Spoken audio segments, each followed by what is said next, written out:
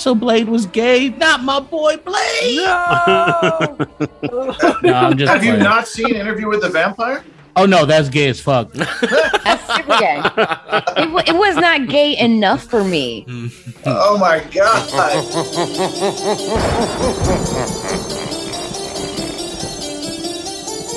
Good evening. Welcome to 2 maddening hours of horror and fright.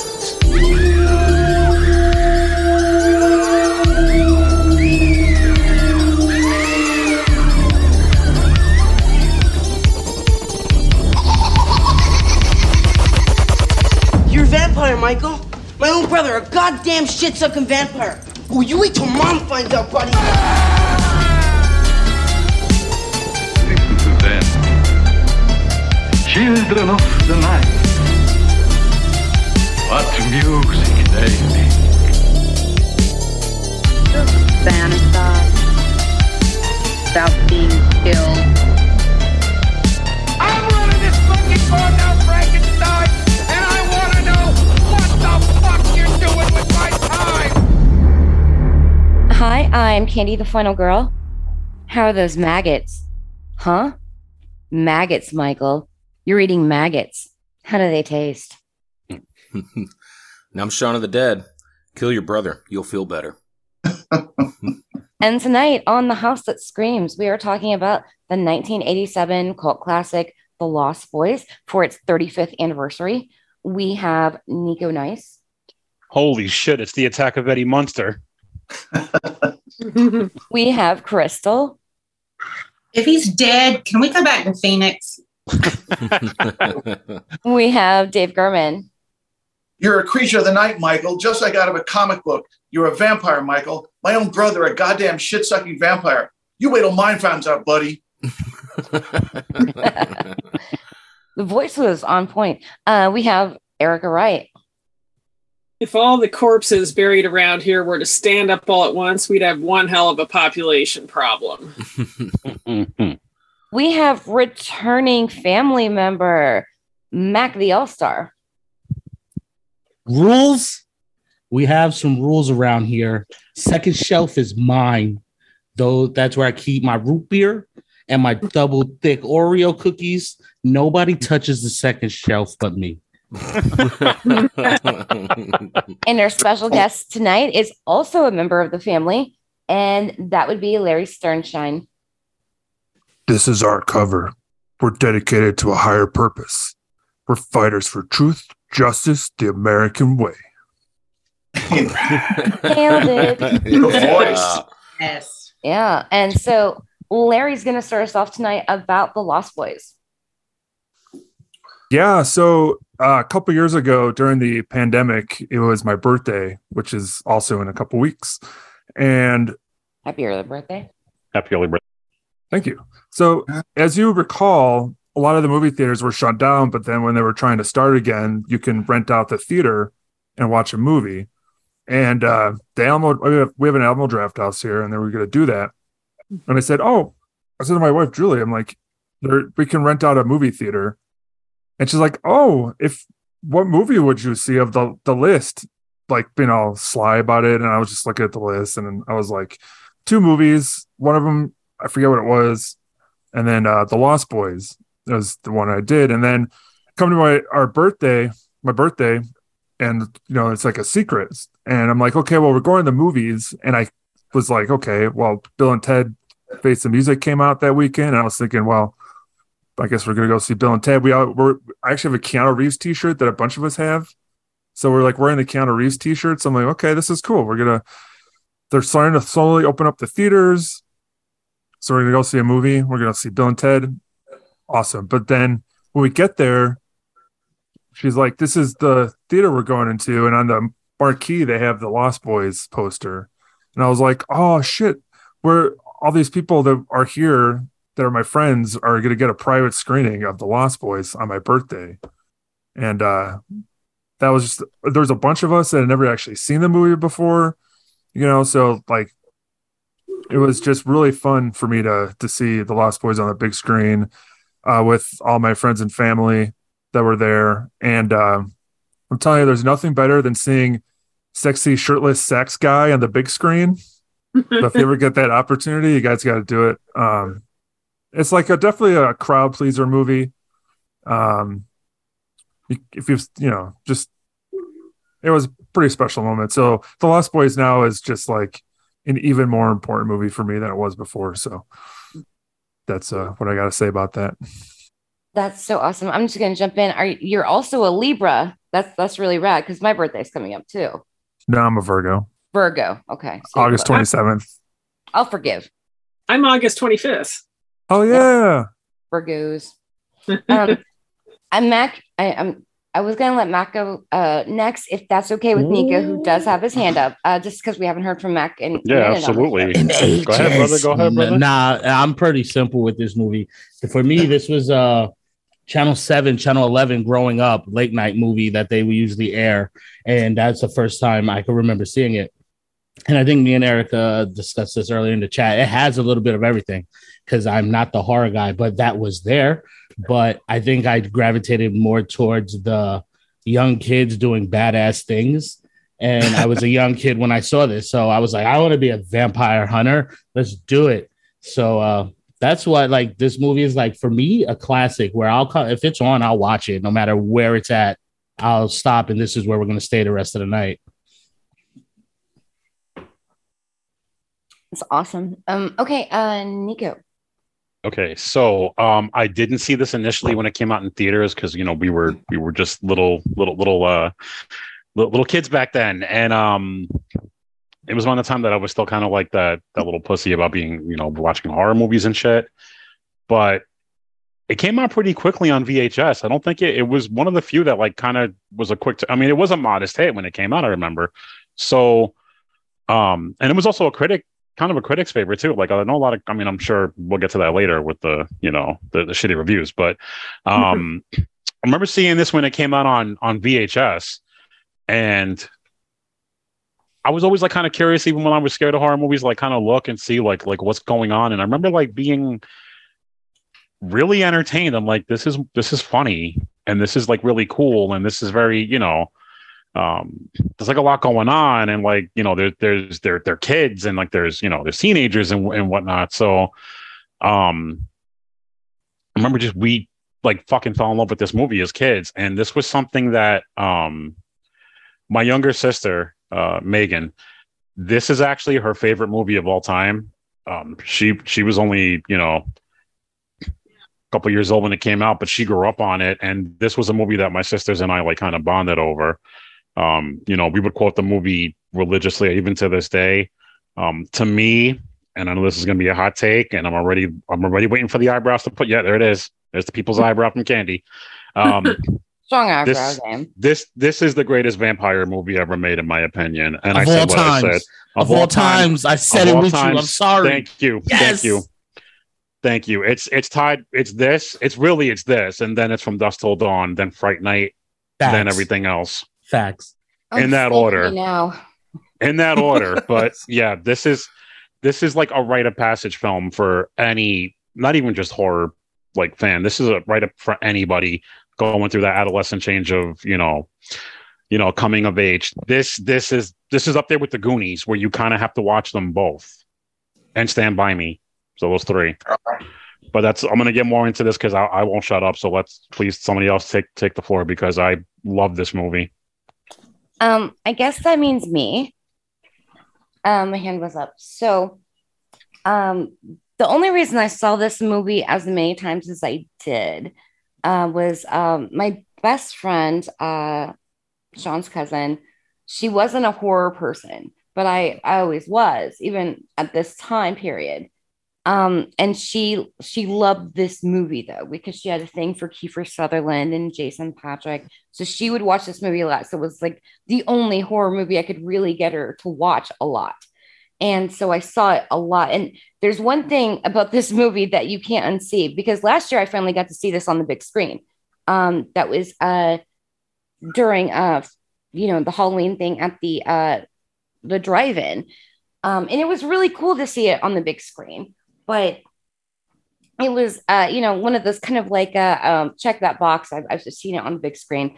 But I pointed out, I said, okay, Jason Patric's fucking sunglasses. I have it in all caps in my notes right here.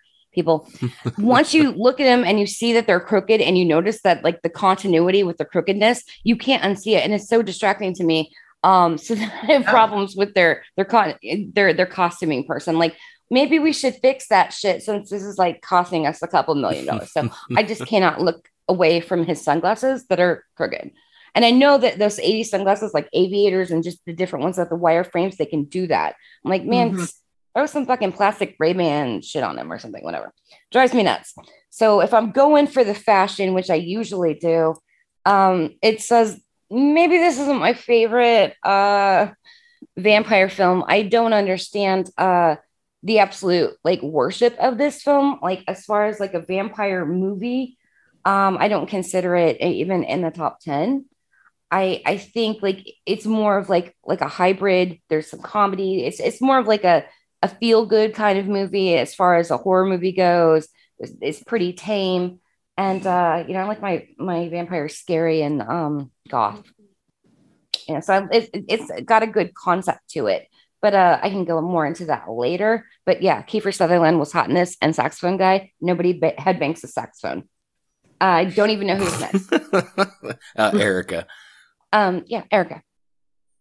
Okay. So I saw this movie on VHS many, many years ago, and that was my introduction to it. And I have to admit, I did not really care for it when I first watched it. And I thought, what the hell is this? I think I was expecting it to be more of a traditional vampire film. That said, having revisited it for this podcast, my opinion has changed. I maybe wouldn't say it's like going to be in my top horror films, but I mean, I get there are different layers to it. It's definitely like a kind of a fun coming of age story. There's a lot of humor in it. I think there's some really beautiful like atmospheric shots and cinematography that would make it seem like more of a traditional horror film or vampire movie. I think what threw me off the first time is it had this great atmosphere, but then like there were these really funny one-liners, and I was like, well, what the hell is this? What am I watching? I don't know. But now I'm a lot more cool with this movie, and I can totally get why people would have crazy nostalgia for it, especially if they grew up with this movie. I wasn't like, I didn't view it when I was maybe in the right age group to be part of that crowd. That's my disclaimer. All right. Well, I'm next. I'll go real quick. So I saw this 89, 90. I was about 9 or 10, and I wore this the fuck out. We were having sleepovers, and we were always watching this. The thing about these 80s films that involve kids, The Goonies, this, Monster Squad, there's no rules for these kids. The parents just don't seem to give a fuck. These kids can just go around and hunt vampires and, all this shit. And so like growing up and being, close, probably younger, but close to the same age as the Frog Brothers, like I was into that shit. Like that's like Max said, I wanted to be a fucking vampire hunter. And, I thought they were cool as shit. And I just, I was all about it. And would I say that this is in my top 5 vampire movies? Maybe. Definitely not number 1. That goes to Near Dark. But I'm kind of like Candy. I like my vampires kind of scary. And this was that transition to where like your vampires are like super cool looking. Or trying, they're going for that super cool look to where they're not scary. Now they're more like everybody else. This was like, MTV's version of, what vampires are like. You had this was when hair metal was a thing. Hair metal was big. And so you've got all these guys with this big hair, and mullets. Kiefer Sutherland can rock a fucking mullet.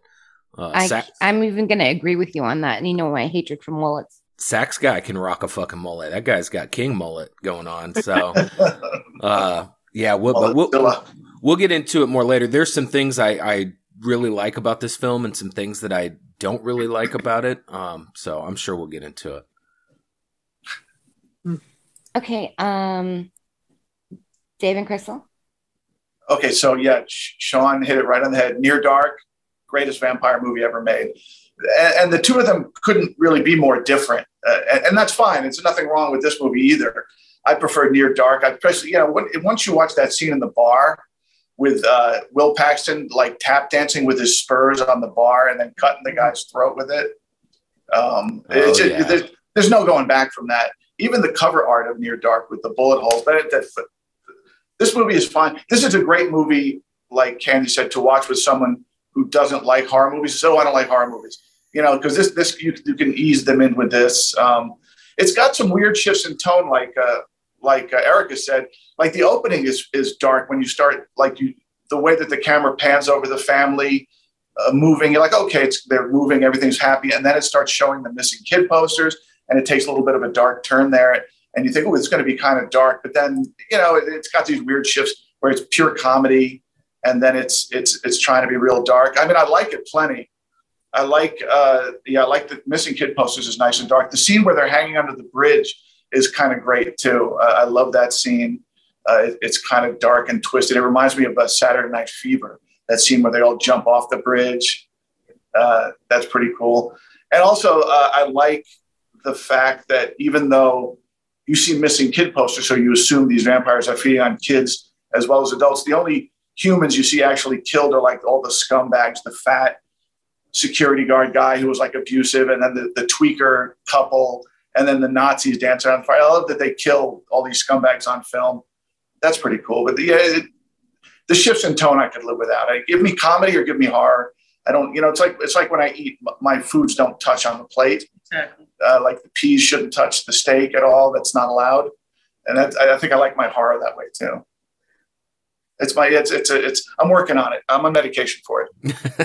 But I help because I'm the same way. Don't. Yeah, the foods don't touch. Food don't touch. This is a movie.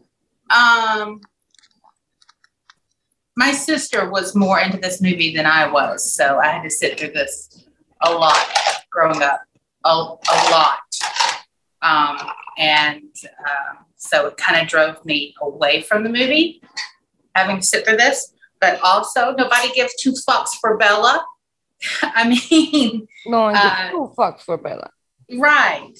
So, I'm going to go with Bella being the greatest vampire ever, and that being the greatest vampire movie for me. So this, I rewatched it with Dave for the podcast and tolerated it fine. The sibling juxtaposition with Corey Haim and Jason Patrick reminded me of me and my sister a lot. But, everybody said about the Goonies, reminded them of the Goonies. The interesting thing is that Richard Donner, the director of the Goonies, was supposed to direct this, and he left to direct Lethal Weapon. So if we would have gotten the Richard Donner version, the Kiefer Sutherland vampire group would have been around 12 or 13 instead of the ages that they are. But this movie gave us the two Coreys. So, kicks off to that. Candy, you said that the sunglasses bothered you. The one thing costume-wise that bothered me was Alex Winter's extensions for his hair. They are bothersome, but they're adorable. That poor crimped mullet that he has going on, those extensions. That's what I focused on. And the saxophonist is Timmy Capello. He was Tina Turner's saxophonist. And Joel Shoemaker sought him out specifically for the movie because the song that he sings was actually recorded by a Christian rock band, and they did not want to have anything to do with a vampire movie. So they talked Joel talked Timmy. Because nobody in Christianity came back from the dead that I'm aware of. Right, yeah. Yeah, I can't. I'm reaching a blank on that one. Yeah. So they talked Timmy into recording the song. And he said it took an hour to record. That's it. Another hour to put on the body. General instructions to the people. Headbang to saxophone. Trust me, people do this. Yeah. I think it's great. You guys, though, should look up the Tina Turner videos with Timmy and look at him gyrating to see why Joel Schumacher sought him out. Oh, I will definitely be looking those up. Yeah. I need some more sex, guy. Bang, bang. I mean, I already have. I'm just saying. Yeah. I don't know whose hand was up next. I think it's me. All right, so Okay. y'all got me tongue tied here with the slander. For some context, do we consider From Dusk to Dawn a vampire movie? Yes. Oh yeah. Mad funny shit in that movie all day. Okay, now let's do a control. Twilight is not a vampire movie. Truth. It is actually a vampire. It is not. If this is not. Oh, I don't have to like it any more than I have to like The Lost Boys, It's but a vampire movie. nevertheless, it's a vampire movie. I love sparkly vampires. But that's what I'm saying on the control. How can this not be considered then? What about Fright Night? Fright Night's a horror Fright comedy, Night's- and it's a vampire movie. Fright Night's my second favorite vampire movie. So I'm just saying, like, I get it, but I mean, come on, they had a dude named Max. My name is Max. Like, you know what I mean? So at that age, yeah, I think Sean hit it on the head. MTV. That I was growing up when MTV was like popping. So for me, that was like, oh, all right. I could see this is a vampire movie. Yeah, he got some nice hair. His digs are definitely colorful, but like, I don't know, man. I just had to get that context because I wanted to see what we would call in vampire movies and non-vampire movies. I mean, I guess anything that has a vampire in it is a vampire movie, but is it a horror movie would be the question I would ask. Okay. And I could see that, but the statement was made, it's not a vampire movie.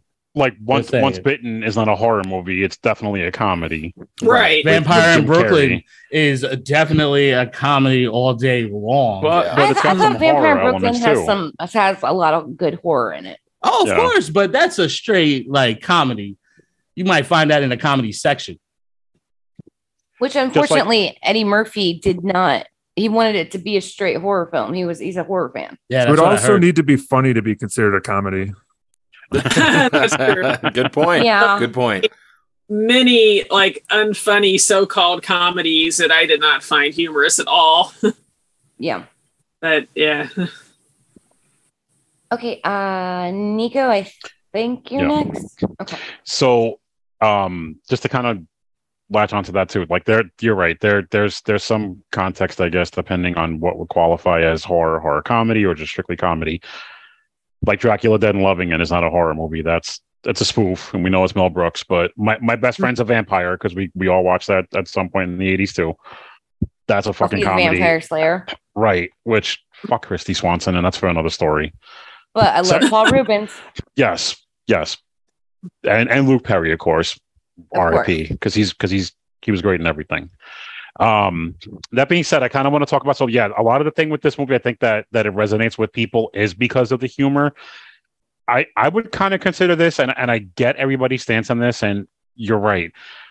This is the film that if you have a friend who's kind of like on the fence about horror, or if you're dating somebody, like I showed my now girlfriend this recently, and she fell in love with this movie like right off the rip and was like laughing. Like right before we watched Lost Boys, I showed her Creepshow first, and she liked Creepshow, but she was like really into the Lost Boys, like really into this. And I'm like, well, what do you like about this specifically? Like, and she's hysterical laughing. And I'm like, is it bad? And she's like, no. She's like, this is like, it's really funny. It's entertaining. She's like, not that Creepshow wasn't good. She's like, but this is like, and I think a lot of it honestly has to do with the Frog Brothers and Sam and Grandpa. Because those four characters are kind of like, I feel like for us, like Sam and the Frog Brothers are like the audience. Where we're really, we want to pretend like we're kind of the Frog Brothers. Really. Maybe even Sam to a degree, who's kind of in the know, but really, it's like Edgar says at one point, "We don't know shit, buddy." Like, fucking clueless, especially when when Paul gets killed in the tub by Nanook. They didn't even fucking do it. It was Nanook, It was and I the think trade. that, right, and I think that's part of like what resonates with this is I think it's the Frog Brothers and Sam, especially since Joel Schumacher was very adamant that Corey Feldman, his exact words, play this character Butch. It'll be funnier. Like in your mind, you're Rambo. And I think that's when like he plays that so straight. And then when the ending happens and he's like, how much do you think we should charge him? Like that, like shit like that is funny. So I think again, I could see your points, and I can honestly tell you, I mean, the minimal, I mean, it's the gore is very minimal in this fucking film. If we're being, and I know Sean's going to get into that a little later with the makeup, but like, you don't hear the word fuck at all in this movie. Yeah. There's no nudity. Even like the sex scene is like extremely tame. I mean, this really could have been a PG-13 movie. And I think it still would have been as effective as it is, as the R-rated film that it is now. And Timmy Capello. So I actually had the chance to meet him at Chiller years ago.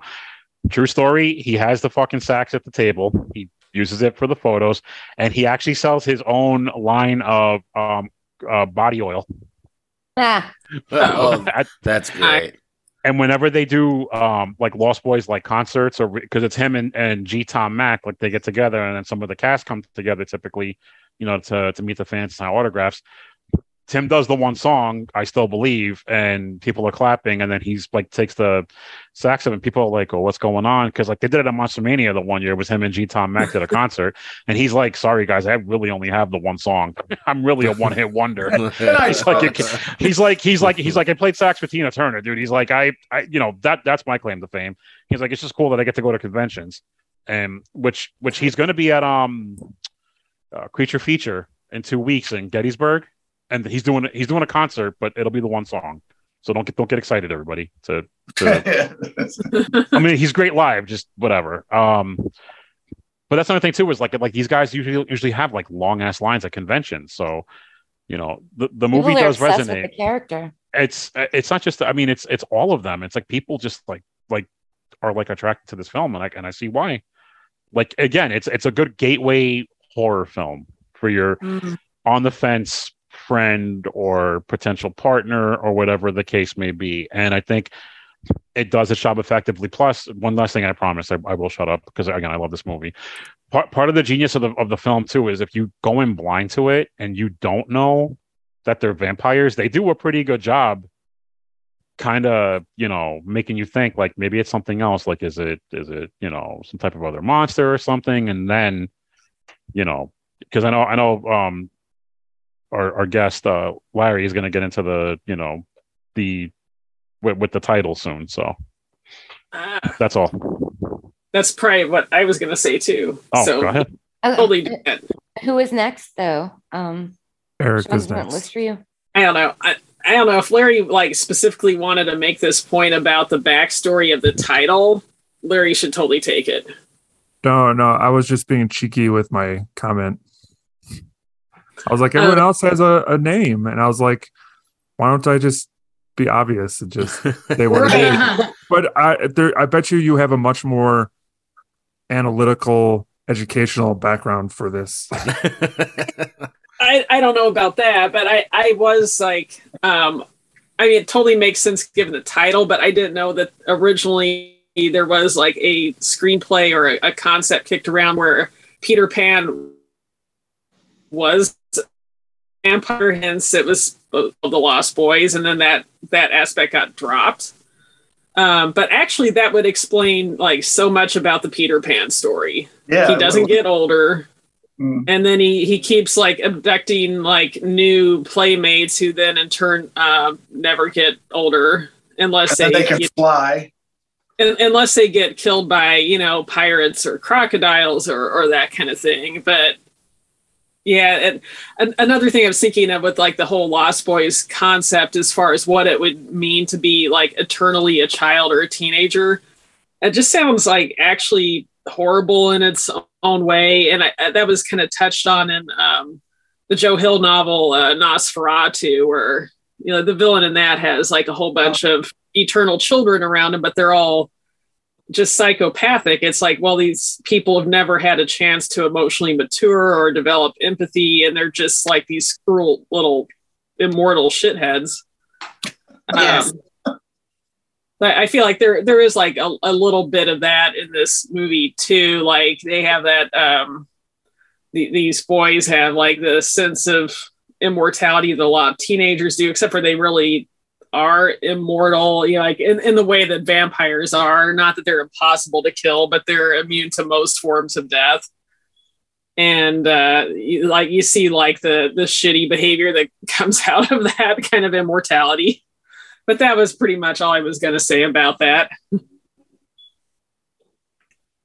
Okay, Larry, did you want to? Well, I was just gonna. Usually, when I'm on the show, I hear everyone's great comments, and I'm like, okay, I got quick little bullet points I want to get to respond to a couple things. The first one would be when we talk about what genre you might consider the Lost Boys. I think if you got a video store, what section you're putting it in, you're not putting it in comedy, you're putting it in horror. Mm-hmm. Right. So that's that's where it's like if you're like. I always think if you're on the fence, go, where are you putting it in the video store? Unless you're one of those rare video stores that just does alphabetical and you're just like total chaos. Like I have a local video store here that does that for like buying stuff and it drives me nuts. You know? But anyway, that's besides the point. Also, another great thing about The Lost Boys, and Sean reminded me of this, it's got a great good boy in it. Nanook, the dog. Yes. Great good boy. The best. Yeah, saves a life and everything. Yeah. Nanook's the best. Absolutely. Well, I just want to hop in real quick to sure. Erica. She said a great alternate title for this: Immortal Shitheads. Mm-hmm. Yeah, because they were some fucking douchebags.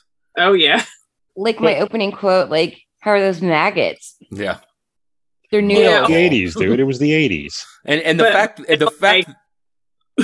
go ahead. Oh, sorry. Erica. No, you're fine. Just gonna say that maggots thing. Now I will forever think of What We Do in the Shadows, where the one guy's like, "Is it worms? You're eating worms?" You know? Yeah. How's your bruschetti? Can I interject real quick because as we know, I did work at Suncoast, and I will tell you 100% that movie was in horror.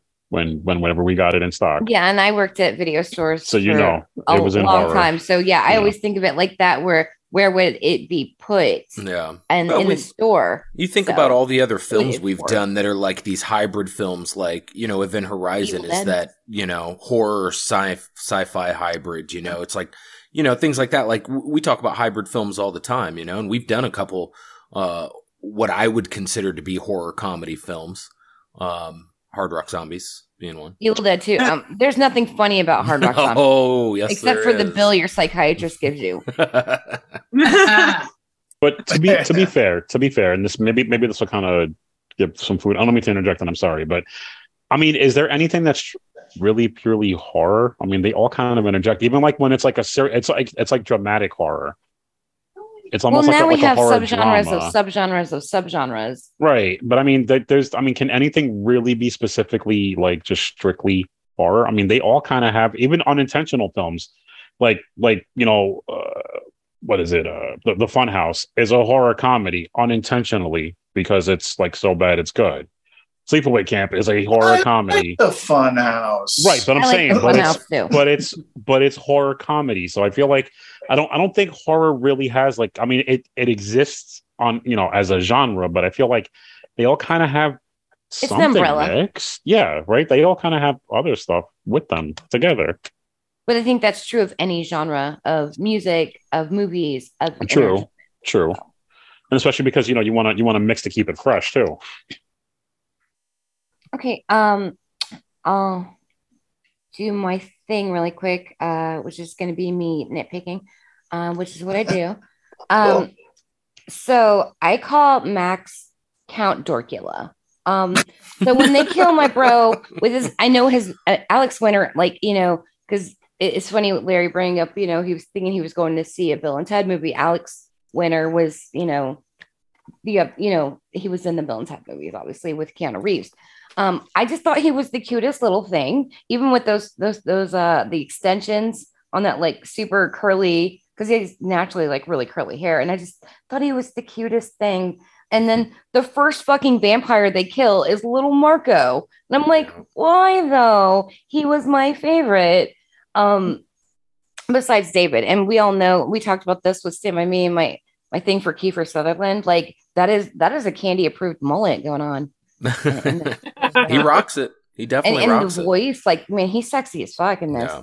But the head vampire being Max Count Dorkula, like he looks like that teacher that everybody talks shit about. Like, oh man, you got him this year. God, his class sucks. Or like, just what I mean. He's just such a dork. But I guess it's to do the switcheroo on you. And like, oh, you're surprised it's this fucking loser dude that is trying to date his mom, and there's a lot of like mixed up stuff in there. But this was one of those movies that played heavily on TV because it really got most of the success from home rentals.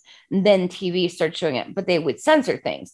Now, the funniest censoring to this day that I've ever seen on, when they put it on TV is in this movie. The grandpa has that sticker that says "old fart," and they would show it on TV. They would censor out the word fart. So there was a blur over it. And I'm like, I knew because I'd seen the movie. So I'm like, if they're censoring the word fart, but they'll show them kill vampires. Like, we don't want those kids up there farting. I mean, we don't want to influence the children about farts. Like, it's fart. It's not fuck. It's not, something horrible. It's fart. And there was a group of people in a room who made that decision at some point. Right. Yeah, like that's what I find fascinating. We don't want those kids out there farting up those schools. We can't corrupt our children with that word. And they act like the fact that he had the root beer and double thick Oreos, like that didn't cause him to fart constantly between the mixture of chocolate and carbonated drink. Like, come on. Stomach pounder kind of shit. Yeah.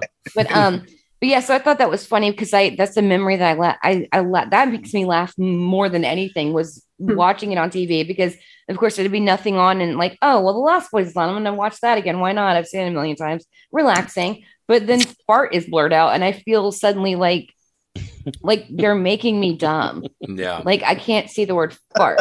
Sure. So, yeah. So Candy complaining about censorship. Don't censor fart. Maybe if you're going to get worried about some shit, like maybe violence, but like still, it's a horror fucking movie. No. I wanted to do this before somebody else got to it also really quickly about our friend Roger Ebert. He gave this film 2.5 out of 4 stars.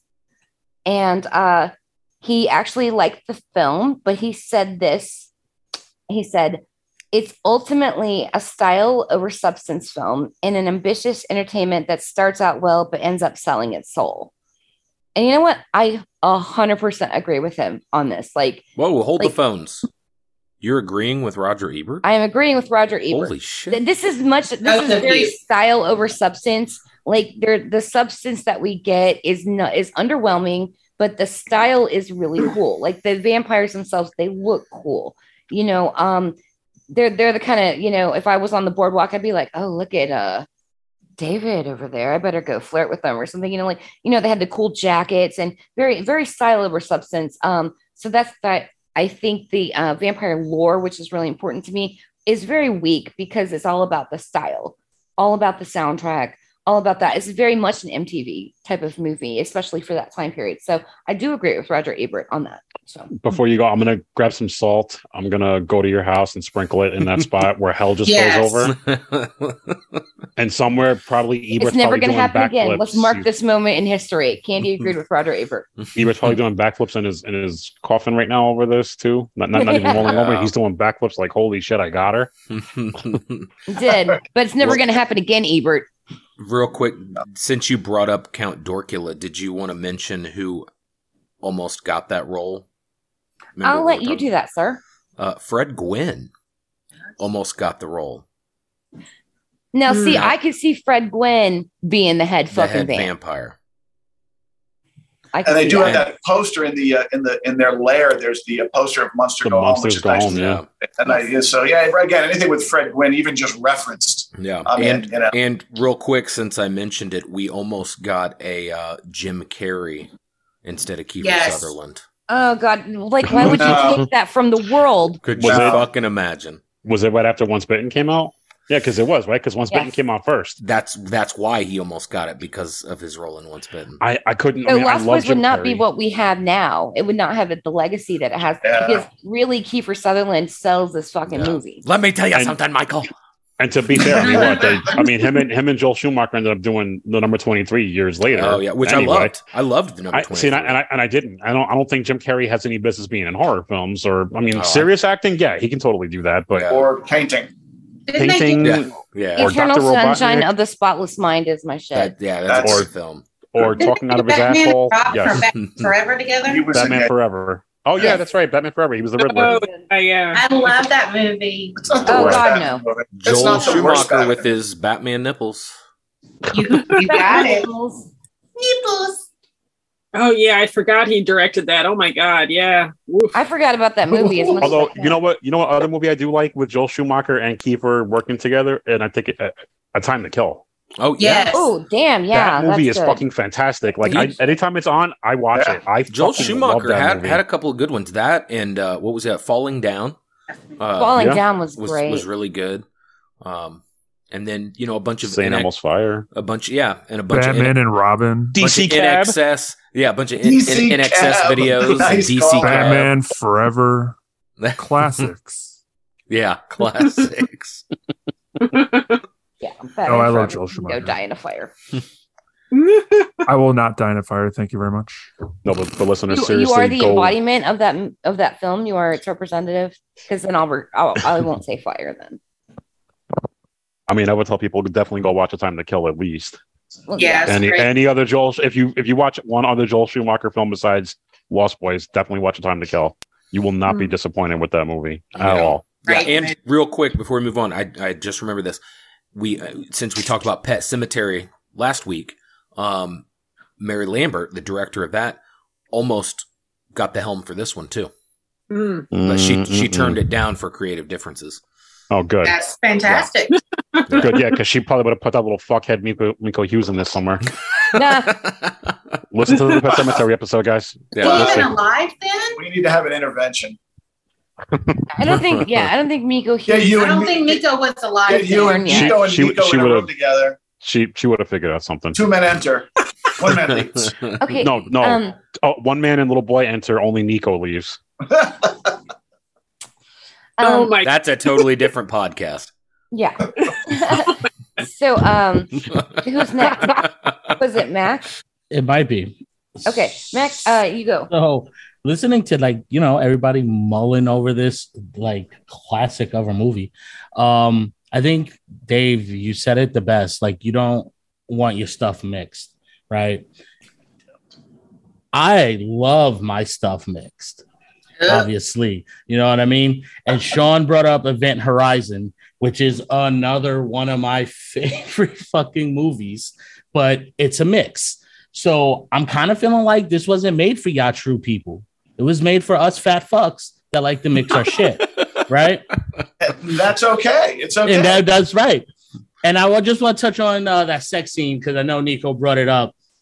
While I was rewatching this, I didn't realize that, I know the time it was made. Michael's asking for answers. What is going on? What did y'all do to me? And she's like, yo, I can't tell you, but here's some ass. Yeah. She's like, come on, Michael, come here's some ass. Cheeks. Let's forget about this. Don't even care that your questions aren't going to get answered. Here's some sex. Here's an answer for you. It's a deep one. On to the next scene, She's literally like, Michael, come with us. So I'm kind of, that's reminiscent of the time it was, though, the 80s, late 80s, where we ain't want no damn answers. Here's some sex for you. Yeah. Keep it moving. Clapping cheeks. You'll be all right. Clapping cheeks. We're going to give you the most PG sex scene ever. Yeah, it was very unsexy, especially Like a fucking White coming up Snake watching video with the Purple Rain and flowing you see this lace. shit and you're like, damn, Purple Rain Doves just looks like flying straight up like around a and porno shit. at Bard. You mean when Prince is banging Apollonia? Putting Yeah, the I mean, beats to this is that? all over Yeah, it. like Barn. Yeah. That's not Lake Minnetonka. No. That's completely that's a R-rated sex scene. That is this is not. Who is next? Thank Crystal and Dave. Okay, Dave and Crystal. The interesting subtext of this film is that I find interesting, at least, is the divorced parent thing.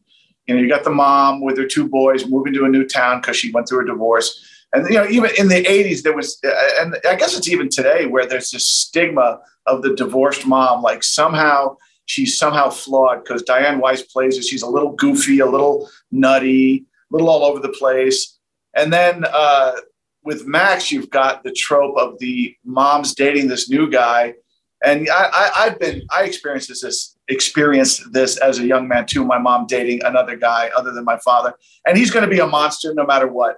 And I like in this movie, he's literally a monster. So I love that trope because if anybody's ever experienced that, mom dating another guy, he could have been Mahatma Gandhi and I would have hated him. Yes, it's not your dad. Because it's not your dad and your mom's banging this guy and she is. I was one of those weird kids whose parents never got divorced till my brothers never grew up. Oh yeah, no, it's not fun, but that's all I had to say. I like that little subtext in this, the whole divorced mom, and the fact and the unfair trope that a divorced mom has to be somehow goofy, or a single mom. A single mom, yeah, right. It's goofy, scatterbrained. She's not keeping track of her boys.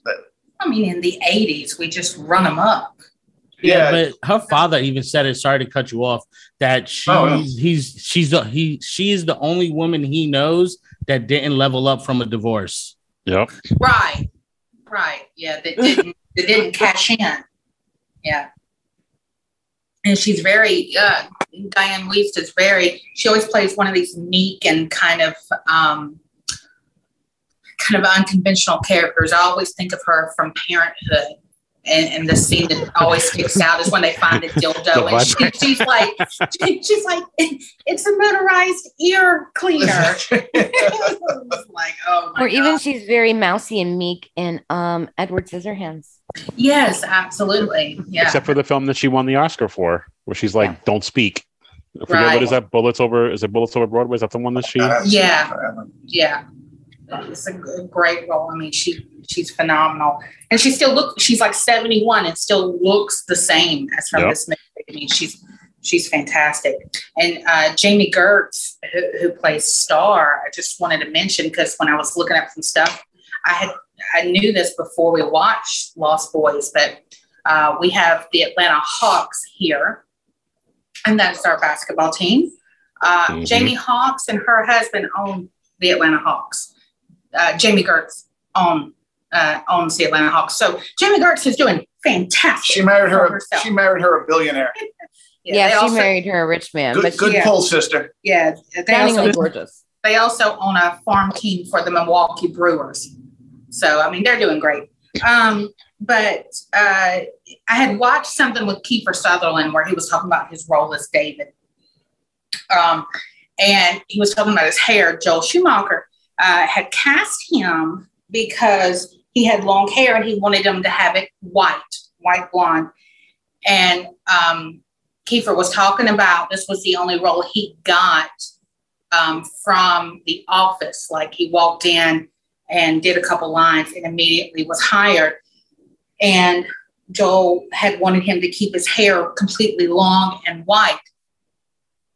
But as they had started like being around each other when other roles were cast and reading scripts and doing everything, Joel had told them they wanted them to be like rock stars and have that kind of vibe. And so Kiefer decided to cut his hair in the front and spike it and have it dyed like Billy Idol. So that is what the inspiration is. And then Kiefer said that he is probably the inspiration for the mullet. And he, in that interview, I was dying laughing because he said it's the worst haircut of all time.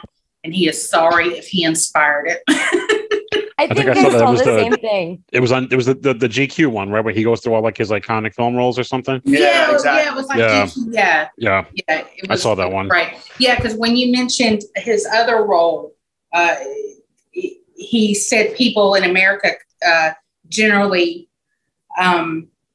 equate an actor to the role. They don't think of him as that person. He said people from that role, they won't shake his hand when they meet him.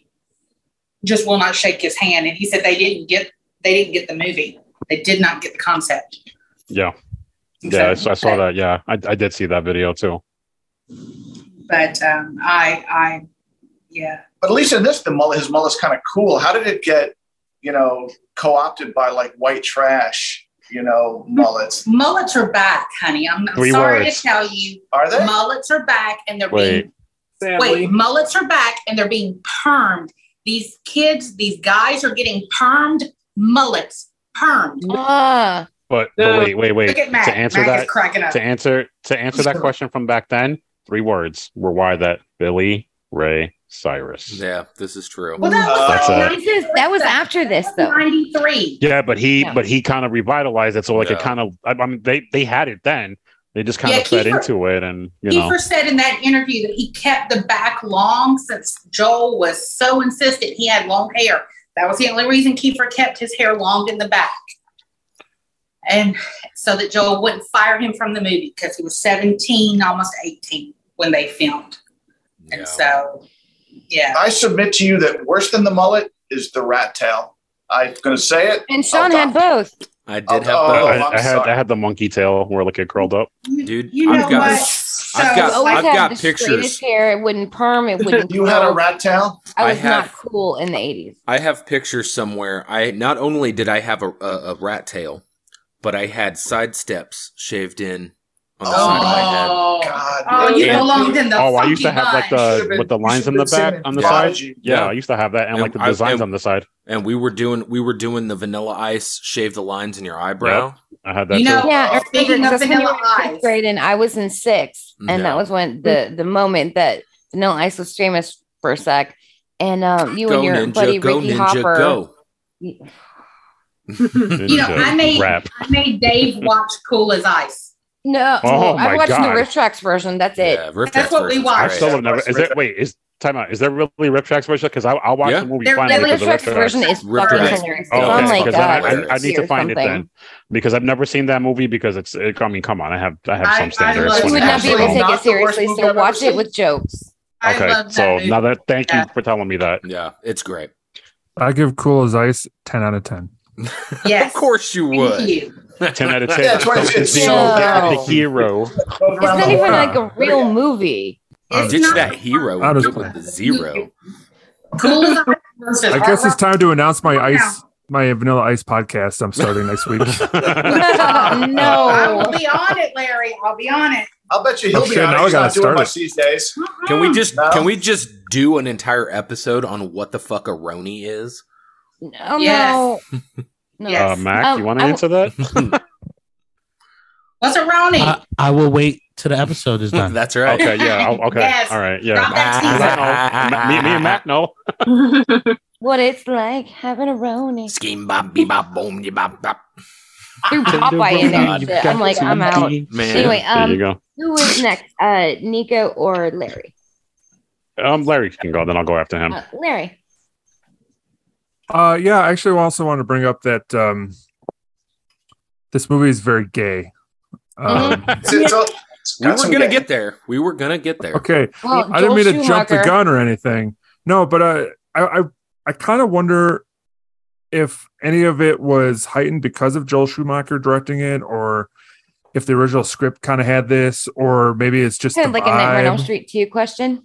Yeah, but like it's Powder. interesting how the 80s kind of dealt with that being gay.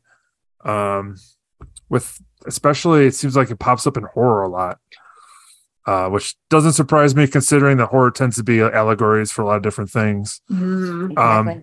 But like when I was a kid, like I didn't get that. But like, you know, if I was in high school seeing this movie, you know, and I was wondering what I was or whatever thing like that, like it would probably speak to me a lot differently. I'm kind of curious how I don't know how this is in the gay community at all.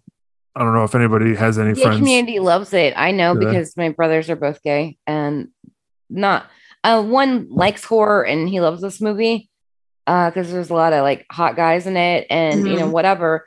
But there's something, you know, the creation of the modern, you know, what we know as the vampire thing with the Bram Stoker, you know, as a closeted homosexual in the 1800s.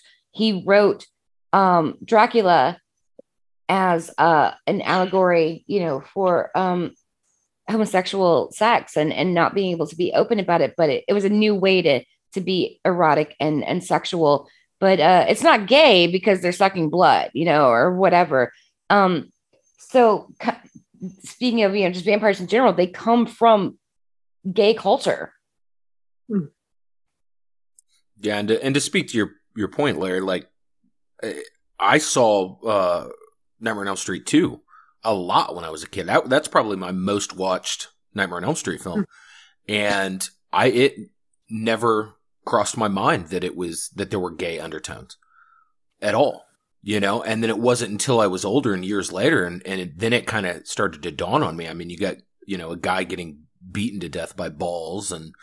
There's all this subtext to it, and I'd never seen it. And when I did see it, okay, cool, whatever, and then eventually watching the documentary Scream Queen and, meeting Mark Patton and talking to him about it, I talked his arm off. It's one of my favorite Nightmare on Elm Street films. But yeah, when I was younger, I didn't see any of that, and I didn't see any of that with this film either. But, I totally get, the subtext. And maybe Joel Schumacher did have something to do with it. I 100% think he did. Yeah, well, the character of Sam is where it comes in because he always read as gay to me, or, not even fully understanding at that time what gay was. I just knew my brothers were much more like him and that they were different. But, we didn't really ever have a name to put on it as a family. Like we just knew they were like that. You guys are blowing my mind right now. Well, plus he has that Rob Lowe poster with him in the crop top on the wall. In the closet. To the Reform schoolgirls poster too. Yeah. So he did sing the female's part in the back. Screams. Right. Right. Yeah, which is like one of the funniest scenes in the movie. It's definitely a meet cute too with the Egger brothers in them. Like that's a meet cute scene. It's definitely a meet cute. Yeah. Which one do you think he was more into? I think the one with the waftier hair. Yeah, he was just about Corey, obviously, because everyone has to do License to Drive. Oh, yeah. Great. They went to Archie's Atomic in the next movie. What are you talking about? Yeah, blowing my mind right now. I didn't see none of this. I can kind of see like the gay undertones with Michael and David, especially during like their fight scene, because even David's like, I don't want to kill you. And my blood is in your veins. Like I guess now, kind of see it. Vampires, and I did this with Don Anelli on his show. We did top 10 queer horror films, and it's literally all caps. Vampires are the gay icons of horror. It's just a fact. Yeah, absolutely. What? No. Yeah, it's literally a fucking thing. Babadook or Pennywise. It is vampires. They've been around longer. I even think. When I was looking through the trivia, and I didn't save it, I wish I would have, but I think Joel Schumacher said the reason he wanted to do a vampire film was because vampires are sexy, unlike Frankenstein's monster. No, I can see that they're sexy. Damn, so Blade was gay. Not my boy Blade. No. No, I'm just. Have you not seen Interview with the Vampire? Oh no, that's gay as fuck. Excuse my language. Do not. It was not gay enough for me. Do not cancel me. God. I am so sorry. No. We did Interview with Vampire, and I probably would have said that on that episode. It's not gay enough. Well, honestly, the book is definitely definitely more. Is homoerotic is still a thing you could say? Like it's homoerotic, yes. The book is way more homoerotic than the fucking movie, especially like when you realize like how they couldn't have traditional sex, so it is right. But it wasn't even just that; it was just more like because like the movie really portrays Louis and Lestat mostly, but. They don't get into the full subtext of Armand and Louis until like in the book. Like that's like full blown. He's like, I admired him and I had to be around him. I even gave up Claudia to be with him. And it's like, Louis, and the fact that Anne Rice wrote it, like that. But yeah, they picked same sex companions. If you're going to go be with somebody for hundreds of years, it's probably going to be somebody with your own gender. No, mixed genders don't work I hate out myself. For hundreds of years. Fuck out of here. It's just a thing. I'm sorry, but Nico, you had your hands up. I do, yeah. So one thing I want to talk about too that we kind of were talking about earlier with Tim Capello. This movie has a fucking sick soundtrack to it as well. Yes, it does. It's one of it's not even it really I knew you was and gonna it's- hate it, Candy. Yeah, here we go. You know what? Fuck it. I'm gonna back it up. Here we go. Yeah, Larry, I'm saying, man. Listen, if the fucking goat of rap, Eminem, can fucking sample Cry Little Sister and make that shit a tribute to his fallen friend, then this shit is dope. Because he doesn't just fucking take anything for a sample. This is up there with Return of the Living Dead and The Crow for horror look soundtracks. at that face. Look at that face. I can't even see it because she disappeared, but on my screen. But I'm gonna see it. It's 100% That's up how there. salty her face was that it Yo, doesn't this even want to be is- on your screen. This is legit one of the best soundtracks, period, for a film. Legit, hands down. I mean, for me, I honestly, I would even go as far. I'd say Purple Rain. I'll give you Purple Rain. Wait, Purple Rain, 8 Mile, Yeah. Above the Rim. Mm-hmm. Ooh. This one, Mm-hmm. The Crow, Mm-hmm. and I don't give a fuck because I'm secure enough. I'll say it. Dirty Dancing. Yeah. I'm with you, bro. Yeah, Dirty And- Dancing's the best. And The Bodyguard. I gotta have Judgment Night in there somewhere. Judgment Night, Little yeah, Shop of that's a good one. I love Little that. Shop of Little Shop of Horror. Yeah, Horrors, I'm with Rocky you. But I mean, Rocky Rocky. But I mean, if you're going for like movies that aren't music, which I guess 8 Mile was kind of in Bodyguard. I get that, Yeah. but and Purple Rain, I get that. But like realistically, like Purple Rain is really an album that they just happen to make a movie based on the album, if we're being honest, because that's what a fucking genius Prince really is. Refuse to talk about him in the past tense is. Yeah. Because he's still with us spiritually. But Yeah. I mean, this whole fucking what do the kids say? This whole soundtrack slaps. It slaps. Listen, Slaps. Yo, the fact that, by the way, the fact that we got the Echo and the Bunnymen, People Are Strange, and you can't find that anywhere Yes, but the fucking man. but the soundtrack. Yeah. I mean, I have an easier time finding the Doors version than I do the cover for Echo and the Bunnymen, and that says a lot because this whole I soundtrack feel is like fucking Echo and the perfection. Bunnymen are great, but they need to stay in their lane.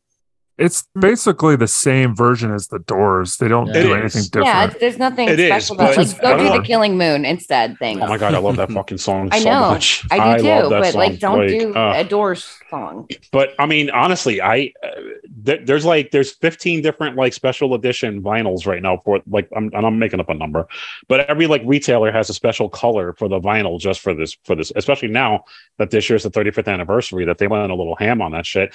And the movie's finally getting a proper re-release on 4K later this year, and actually next month.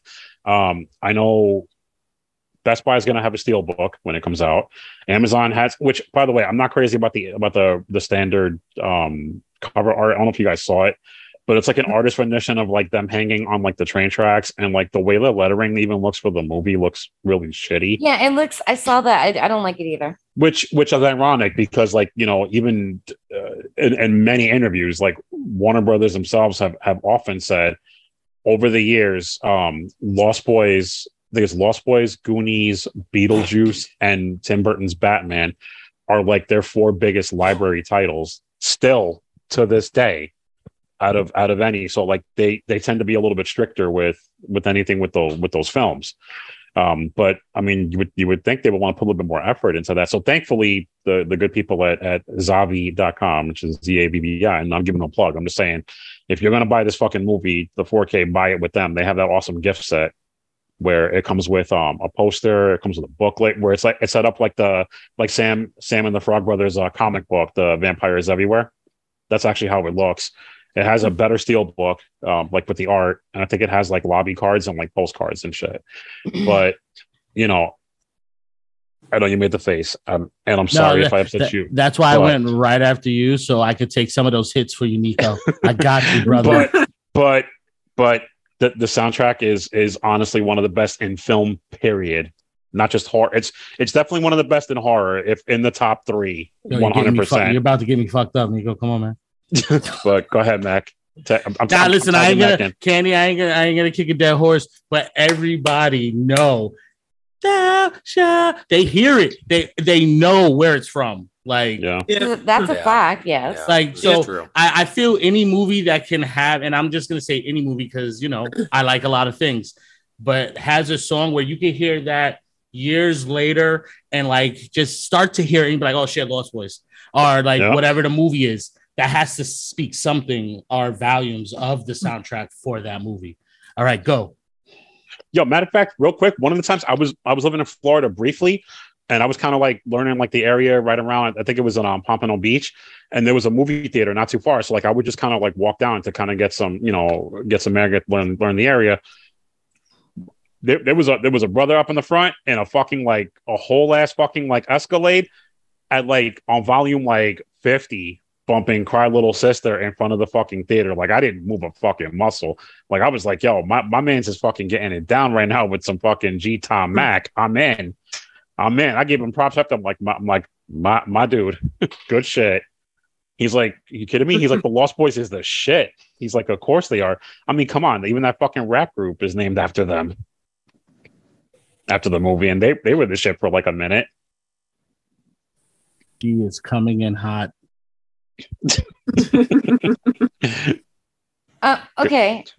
So the thing is like 1987, I was kind of like into some heavier shit, I guess, but I'd been raised on, the Doors and things like that. So when the first time that I was watching this, I was like, wow, it's one of those movies where they couldn't afford like a good soundtrack. So they had like some, random band. Cause I wasn't super familiar with Echo and Bunnymen at that point. That was like enlightenment that came later. Cause I do like them, but I was like, so it's when they hired some, band to do it because they couldn't get the rights to use the actual song by the Doors. But Cry Little Sister, I mean, it's a good song, I guess, but it's like, I as far as like, this is not on the same level as Return Living Dead. Like Return Living Dead, like nothing can touch that soundtrack. It is like the horror soundtrack. It is the best. It has all my fucking shit on it, all my jams, a little bit more punk based.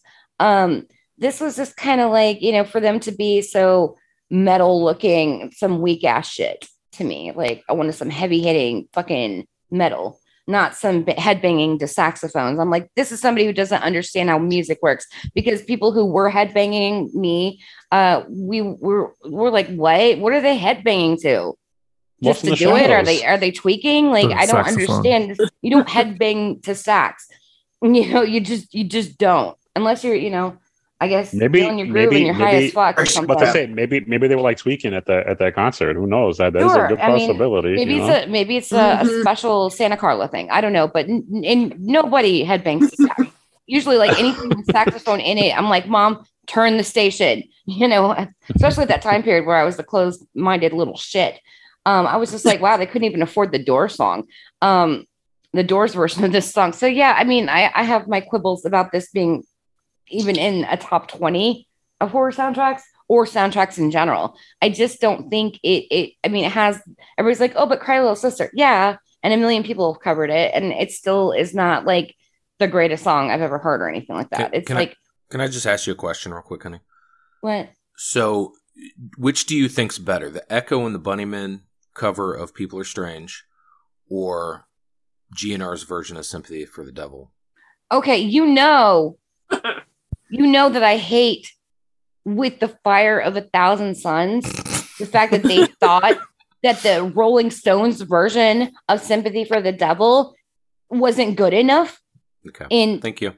Interview with Vampire.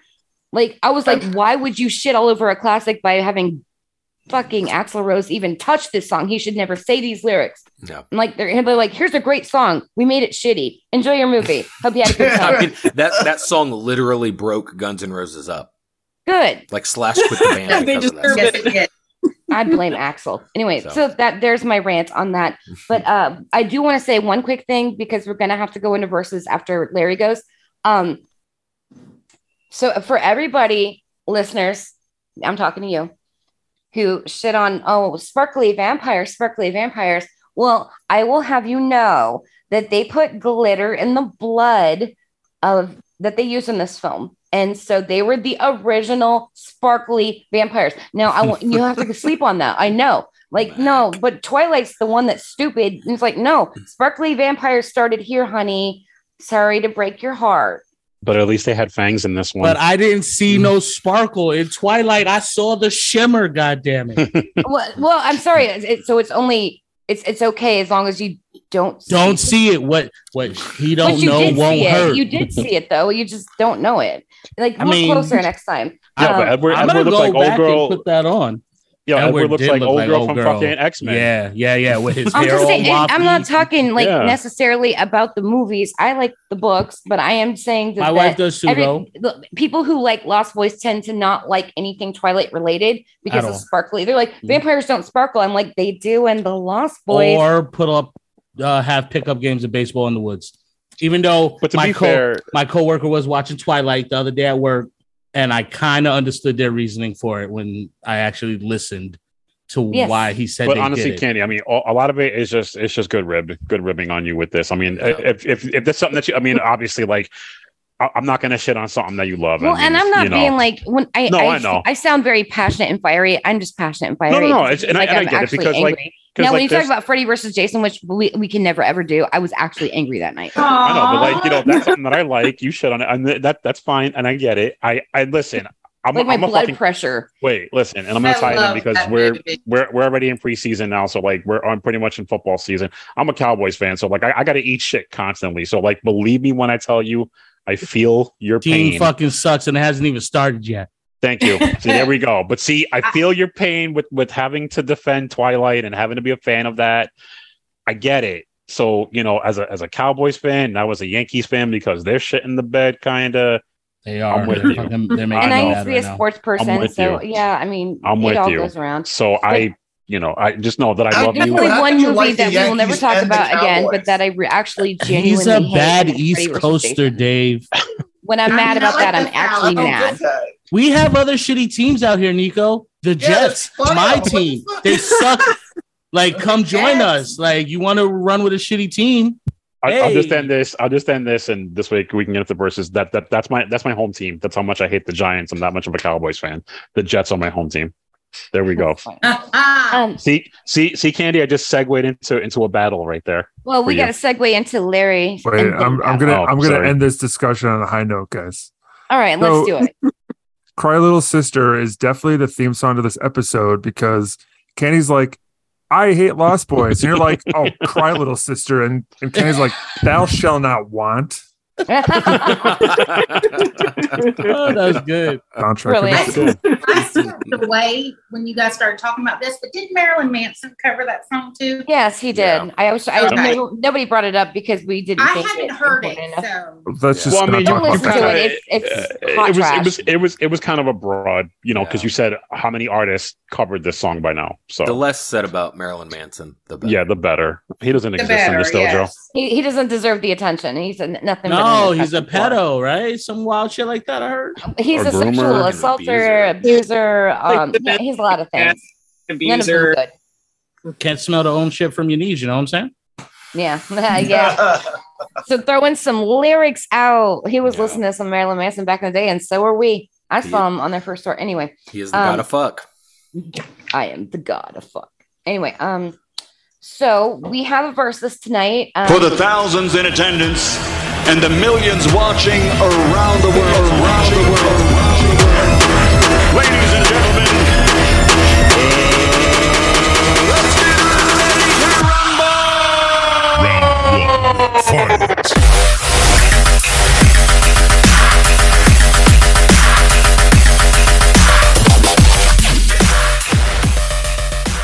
And we were going back and forth between, back and forth between what we were going to choose.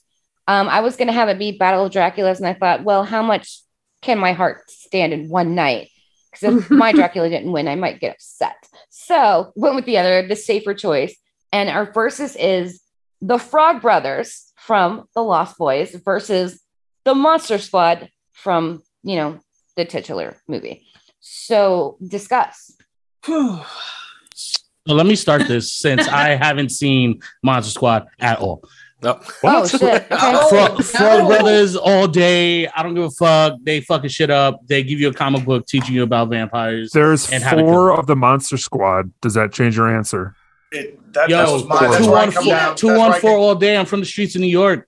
So Matt lays it up and watch the Monster Squad because I think you might actually like it.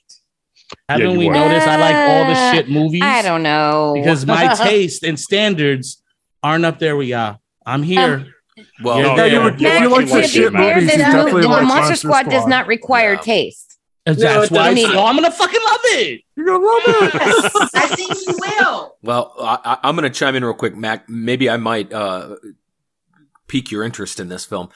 When you Peek it, think, baby. when you think about the Monster Squad, they had to go against a vampire too. The difference is their vampire wielded dynamite. Yes. And What do you mean, like throwing dynamite sticks at Throwing me? was dynamite throwing Yes. fucking dynamite Yes. sticks. And they fucked that Don't get it. vampire up? And Yes. they fucked that vampire up. Plus, I might have to rescind judgment until after I Plus- watch Monster Squad. Plus, they took out the werewolf by kicking him in the nuts, and, And then it was blew a and the werewolf? his ass Nards. up. And the The Nards. Nards. Talk about my The favorite. Nards. Got Nard. And then blew his ass up. Yeah, and then the little sister, she had the Phoebe. hooks. There was a and, girl in there too. Yeah, the little Yeah. sister. Yes. Yo, just wait. That's just gonna tug at your heartstrings too. And she Don't worry. had the hooks in Frankenstein's monster. So Thank I'm God gonna I have to give this to Monster Squad. I have double screens. I'm typing in Monster Squad right now. And also, I think Monster you'll like Squad, it. the main kid is named Sean. Yep. Yeah, that didn't have bias, any sway. bias. That didn't have any sway. Okay, so we have officially one Frog Brothers. No, I have to take it back because you Okay, told me no, some cool stuff. Nico went Frog Brothers. Okay. I didn't even go yet. Oh, you didn't go? Okay. No, me. I think Larry had his hand up. All right. Larry, okay. We all so, look alike, Mac. Yes, we do. As far as Yeah, you we said Frog do. Brothers. It's That one and- was Mac. it's Okay, one so and we have one. nothing official yet. Okay, Larry, you go. All right. So here, this is where I'm coming from, right? So it's a 4-on-2 disadvantage to them, even 5-on-2 if you count the sister, or is it still 4 with the sister? I don't remember. It's been a minute. But like Yeah. they're like backed in a corner. The Frog Brothers are looking at each other, and like Edgar Frog's like, we gotta call him back up. Like he's fucking Batman or something. And then Yeah. out from the shadows comes fucking Nanook, and Nanook just destroys the 4 fucking Monster Squad. So I'm going with Frog Brothers with Nanook as the winners of this. So one. Nanook is their support. I like that. I like Support. that. I might Support have to class. rock with Okay, that. so that's 2 for the Frog Brothers, 1 for No, Monster officially just one right now. Just right now. I gotta yeah, wait yeah. on Mac Come to back. do his Yeah, come back to me. Oh. I'm looking at my second So screen we've right got here. one Oh. Frog Brothers. Squad. I didn't know that was allowed. Okay. I never watched the movie. I should get a little like a reset. Treatment, yes. Special prescription. Yes. All right. Okay, and did you give your official one, Sean? Yeah, Monster Squad. Okay, so we're 1-1 right now. Yeah. Who would like to go? I Monster guess. Squad. Oh, Wow, Dave. I won't get deep. Monster Squad. Okay, Monster Squad. So, Mac, I'm going to just go ahead and tell you that Monster Squad, Dracula, has this cane that motherfucker brings Frankenstein out. He pops out like some. Wait, Dracula has magic powers in this movie? yeah. He has his cane that pops out some electrodes. Like some James Bond stuff. Yes, and brings back motherfucking Frankenstein. Kiefer So Sutherland was And in he this has a as hearse well? that he can magically make no. appear, and it is Oh. tricked out, a tricked out hearse. Oh, he that was at the got a premiere. tricked This is out the hearse. That hurts is badass. I mean, it pimped out. So let's see. I think for me, you've got the 4.5. I think Phoebe's kind of like a half. But 4.5 on the Monster Squad. I mean, Nanook went in for the kills on Lost Boys. But I think as far as if you think about the Frog Brothers and their ideation of we've got to do this and we've got to do this, and then this is your test, and you've got to have, the holy water and the garlic and da-da-da-da-da. And this is how you find the lead vampire. And then you look at the Monster Squad that had all these plans. The Frog Brothers went to dinner and it failed initially. I mean, they didn't know they had invited the vampire. They had vampire in at that point. But when it came time to fight, those motherfuckers crumbled. Nanook was the one that helped. Monster Squad, they took out Frankenstein, Dracula, Wolfman, and The creature. well, the creature, we could call him the creature from the Black Lagoon. We just had to call him like, Swamp Thing or Gilman. And they unraveled the mummy as well. Yep. Yeah, and That's they right. unraveled the mummy. So they took out five Universal monsters. So you're going on the count of how many they killed. But also the fact that they didn't puss out. So the Frog Brothers. I mean, they did want to kill a kid, though. I give them credit for not killing Laddie. But no, I'm giving them credit for wanting to take care of that little nigga. This is a verse but Star stopped them there, Nah, but they were ready. They were about it. They were gonna shank him up. I think that's because maybe Laddie was smaller than them. The Of rest course, of the vampires 100%. were bigger than them. 100%. So, Nanook saved their asses. So, I'm going with the Monster Squad. Damn, that's I'm going with my crazy. prescriptions. Mom said you had prescriptions and you had to include me. Yes. Erica? Oh gosh. Well, yeah. Now I'm having a hard time choosing. I kind of want to say the Frog Brothers just because I feel like Lost Boys is a much better movie than Monster Squad. I don't know. I just don't like Monster Squad all that much. But I mean, I guess when you put it that way, it's like, okay, yeah, the Monster Squad defeated more monsters, I guess. But that was such a kid-friendly movie. At least Lost Boys had some really badass vampire death scenes. I like it when they when the one vampire is in a bathtub with holy water and it blows out blood through all the drains. Yes. Bathroom. That was a great moment. Death by stereo. So I don't know. I think I'll still stick with Frog Brothers. It just shows my bias against Monster Squad as a movie. I don't like either one of the movies, so that's why I'm just kind of waiting, I guess. That's 2 Frog Brothers, 3 Monster Squad. I'm about to tie it up, so I'm going to go with the Frog Brothers. Now, if we were going on style points alone, Rudy would have had this whole thing fucking one for the Monster Squad. Oh my lord, yes. And Rudy, self. and sorry, Max, spoiler, but Rudy's the one that be fucking murking most of the monsters in that one on his own. Because homeboy is fucking on point in the movie. So what do we had a at? crush on him. He was in junior high. He smoked cigarettes. He had the kind of greaser kind of look that was popular in the 80s. He was just hot. He wore penny loafers. His shit was on fire. But the Frog Brothers are more attuned to violence and trying to figure out ways to kind of So what's the number right now? Though? So we're at 3-3. So I'm gonna go with the Frog Brothers for this one.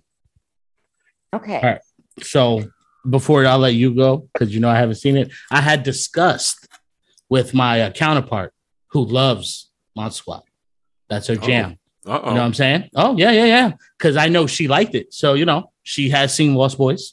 So I told her, you got to choose. But she did make a valid point. She don't know that much about Lost Boys to make that choice because she's biased. So her choice was Monster Squad. So I'm just going to stay with my original biased choice of Lost Boys. Of the Frog So Brothers. the Frog Brothers. So that's 4-3. For me, the Frog Brothers were all talk, no business. They couldn't carry through, and they acted, definitely that instruction to be you're like Rambo. So I never saw the appeal. It's annoying fucking kids versus annoying fucking kids, except Rudy's with one of them, and Rudy does all the work in the Monster Squad. And I don't care for either one of these movies. That's never been a secret in the history of this show about these 2 movies with me. But I have to go Monster Squad. Because they the followed through. tiebreaker? They didn't flinch. They fucking went in, and they went in hard. They had a plan and they carried it out. Not got saved by somebody else. No.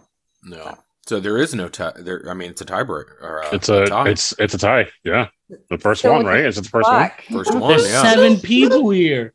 How does that even happen? No, 1, there's 2, 3, there's 4, 8 of 5, us. 6, 7, 8. Oh, you know what? I'm There's not counting myself. They're not the same. I'm either. high. They're 2 Don't worry different about me, people. guys. I definitely I wasn't counting myself at all. I'm like, yo, there's 7 people. There's no way it could be a damn tie. with 8 people here, we don't have time for a tiebreaker. So we're just going to have to let it I'm be. gonna flip a penny right now. Stalemate. I'll be honest. As the guest Put on them the in heads or tiebreaker. tails. Oh yeah, there you go. I like that. I was gonna flip a penny, but go ahead. Just whatever makes me happy is what you guys should do. Thank you. So I believe he chose the Frog Brothers. So went to the Frog Brothers then. Honestly, I kind of like that it ended in a tie because like there's valid we points can for leave both. it as a stalemate, as a chess player. We'll come back to it later. Let people on social media like decide like their choicing too on that. Did you guys cover Monster Squad? I'm doing a poll right now. I will take this to our Twitter and come back on the next show and reveal what the listeners have decided. Well, good idea. Monster Squad's gonna win just from numbers. I feel like numbers are gonna go to the Lost Boys, man. Yeah, but Lost Boys, you know, it's the fact that. No, but see, like I think there's a big enough fan base for both. Like it could be anything, so we'll see. But yeah, the fact that I had to vote on one of these, except for Rudy. Rudy swayed me. All right. Yeah. He's and speaking is Rudy black by perchance? No, but in his heart he is. Oh, so he has his black card. Yeah, he's got soul. When he's not a soldier. With a name like Rudy, I just automatically imagine. See what I did there? Yeah. Okay, so now the time has come for Crystal. Boom, boom, boom, boom, boom, boom, boom. That was whack this shitty time. reviews. I've heard better, Crystal. Come on, girl. Yeah, she's kind of. I mean, I'm sorry. Wait, what is this segment called? This is Sean Shitty Reviews. These are bad reviews pulled from the internet. Shitting on these haters, I be shitting on these haters. Shitting on these haters, I be shitting on these, shitting on these, shitting on these, shitting on these, shitting on these haters like I took a laxative. Yeah, boy. What the fuck?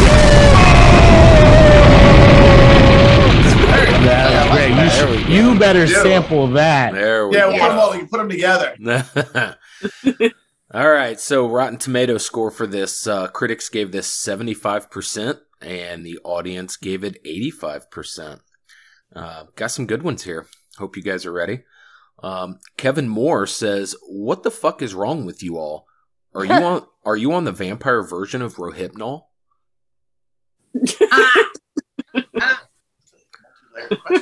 They're in the candy cult. Paul Print says, "I need my Adderall prescription ASAP." David Alcazar says, "Maybe movies were a mistake."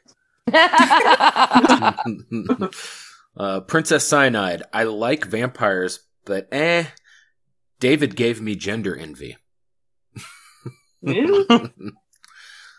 Brittany says, "Anne Rice did punk gay vampires first." Candy. True. Yes. Jack Jess says, "Visually unappealing and weird, and not in a way that endeared this movie to me. Plus, don't vampires' canines get longer and not their lateral incisors? Just the dentist in me asking questions." Wow.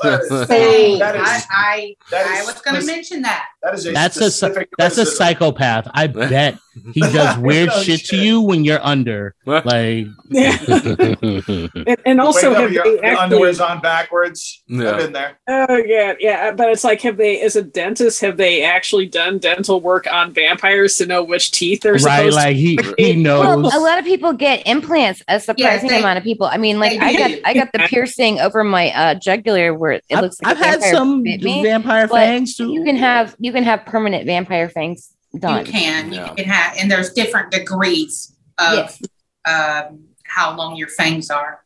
Yeah. Yep. Continuing, Cynthia says, "Cornfest with some homoerotic undertones." Well, So it's Joe Cornfest was Schumacher. popping, all right? Yeah. Like, what a hater. Mimi says, "Weird as fuck. Didn't understand a second of it. What the fuck, to be honest.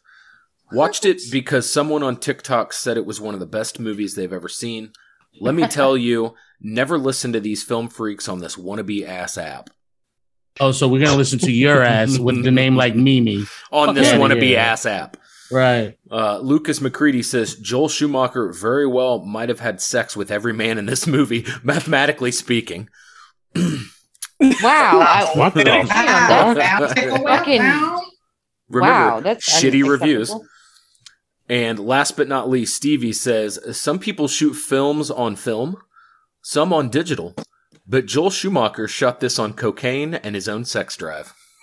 Yeah. All the best movies are shot on Savage. cocaine and sex drive. Right. Just ask Stephen King. Oh shit! I'm gonna scare the hell out of you. You already have. So to follow that up, I will go into my review. I give this film 5.5 out of 10. Cute little Marcos. Most of the points are for the vampires and the concept. I think the concept is interesting because there are so many ideologies with the whole Peter Pan and the Lost Boys. One is that once they, sort of a children of the corn type thing, like once they reach 18 or getting ready to, they kill them and then bring in more. So it plays with some of the darker theories, but I just think like it like that whole style over substance, like stylistically, it had a lot going on for it, but like I think the execution was poor.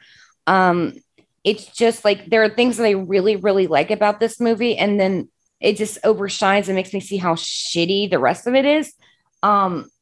It's not great. I do still like respect people who love it, a lot of it could be it's people that I love that love it, so therefore I by proxy love it, and I support their decisions. But me, I don't love it. If I never saw it again, that'd be fine. Last time I watched it was I didn't even rewatch it for this. Last time I saw it was last October at the drive-in on the big screen because I'd never seen it on the big screen. So that was kind of cool. It added a dimension, but I still felt the same way I did about it. Most of it's just, I love the look of the vampires. They're very alluring, especially to, my age at that time and the music I was into and the looks I liked on men at that time. They looked like rock stars. That read very well. The people that you'd want to be with or hang out with or be part of. And it plays really well into that peer pressure of that age, that time period, and like, be like us, be one of us, do what we do. So there are some intelligent things that read well, but like I said, and just the charisma that Kiefer Sutherland has in like one pinky in this movie is amazing. It's just so great. And I really enjoyed just the vampires. I just wish they were like, the movie was better, I guess. It felt like it didn't know exactly what it was doing from one moment to the next. It was a bit of a jumble. The critic in me came out for this movie. Do I like hate this movie? No. Do I love this movie? No. So it gets a 5.5. The extra 0.5 is just because Alex Winter and I loved him as Marco, and Kiefer Sutherland, like he's the shit. The Frog Brothers, I want them dead. They're fucking annoying. 5.5 out of 10 cute little Marcos. All right, Nico's next. No. I'm gonna. Oh, you're gonna save it, huh? Oh yeah. All right, so I'll be quick then. Go ahead. I'm gonna give this a 10 out of 10. Motherfucking Kiefer motherfucking Sutherland, bro. That's the man as David. Listen, y'all blew my mind with the homoerotic tones. Then, now, I didn't see it. I wanted David to give me that wine bottle. I'll join his fucking crew all day. 10 out of 10. All right, I'll go real quick before Larry goes. I'm going to give this 8 out of 10. Sorry, Erica. Immortal Shitheads. It just rang so true for me. No, this movie's got a lot of nostalgia for me. It takes me back to all the times I watched it when I was younger. And I didn't watch this for a long time after, probably 14 or 15. And like Candy said, we saw it last year at the drive-in, and I felt like it was more on my insistence that we stick around for it. No, it was the first movie. No, Beetlejuice was the first movie. Was Never first, mind. yeah. So yeah, it was. It's the soundtrack for this is actually really good. And I love Kiefer Sutherland. I honestly think the best shot in this film, in my opinion, is near the end when he's reaching out of the cave and he burns his hand, and it shows that the camera holds on his face and that tear comes down. I love that shot. I don't know what that says about me, but I know the backstory to that. So do I. Yeah. Those damn contact lenses. Yep. Oh yeah. Yeah. That's why. Yeah. And they were glass. Yeah. And we didn't the hard ones. We didn't have the time to get into the special effects and makeup and stuff like I wanted to. But the legendary V. Neal, most people know her from, she's one of the judges from Face Off, but she did Beetlejuice, she did Edward Scissorhands. She did a lot of films. She's an absolute legend. Steve Johnson almost did some makeup work for this. We all know him from Night of the Demons, among other things. And then Everett Burrell was on this too. But he's in like everything. I know, almost everything we cover. But yeah, it's this movie's like I said, not my favorite, probably not in my top 5 vampire films, but I'd say top 10. So yeah, 8 out of 10 immortal shitheads. Okay, who was next? I think Larry or Erica. Yeah, I'll go next. First of all, I just want to let y'all know that our boy Rob has broken the tie. I asked him about the versus question, and he said Edgar and Alan Frog couldn't fuck with Rudy on his worst day, so he picks the Monster Squad. There's my man with the That's right. Yeah. He said we're leaving it open to the community, not just one person, people. Rob's the community to me. For like our family tie. Yeah. So we definitely want to hear from our fans what they think, because without our fans, to our social media, fans, who the fuck are we, right? Yeah, and yeah. We will ask you, listeners, by the time you hear this, the results will be revealed already. But he went to family, Rob's family, and Rob broke the tie. So I had to do it. I just give this a 10 out of 10 because I still believe. Doesn't count. Yo, I want to recount Florida votes. There's no hanging Chad here, man. No hanging Chad. No hanging Chad. That's great. Okay. Yes. Okay. So, yeah, like I said, upon revisiting this movie, I did find I liked it quite a lot better than when I first watched it. So I'm giving it 7 out of 10 Michaels, because how many fucking times did they say Michael in this movie? It's got to be over 100. 183, I think. I think it's a drinking game. I actually think yes, we would die. We would die from that. A way to die of alcohol poisoning. Yeah.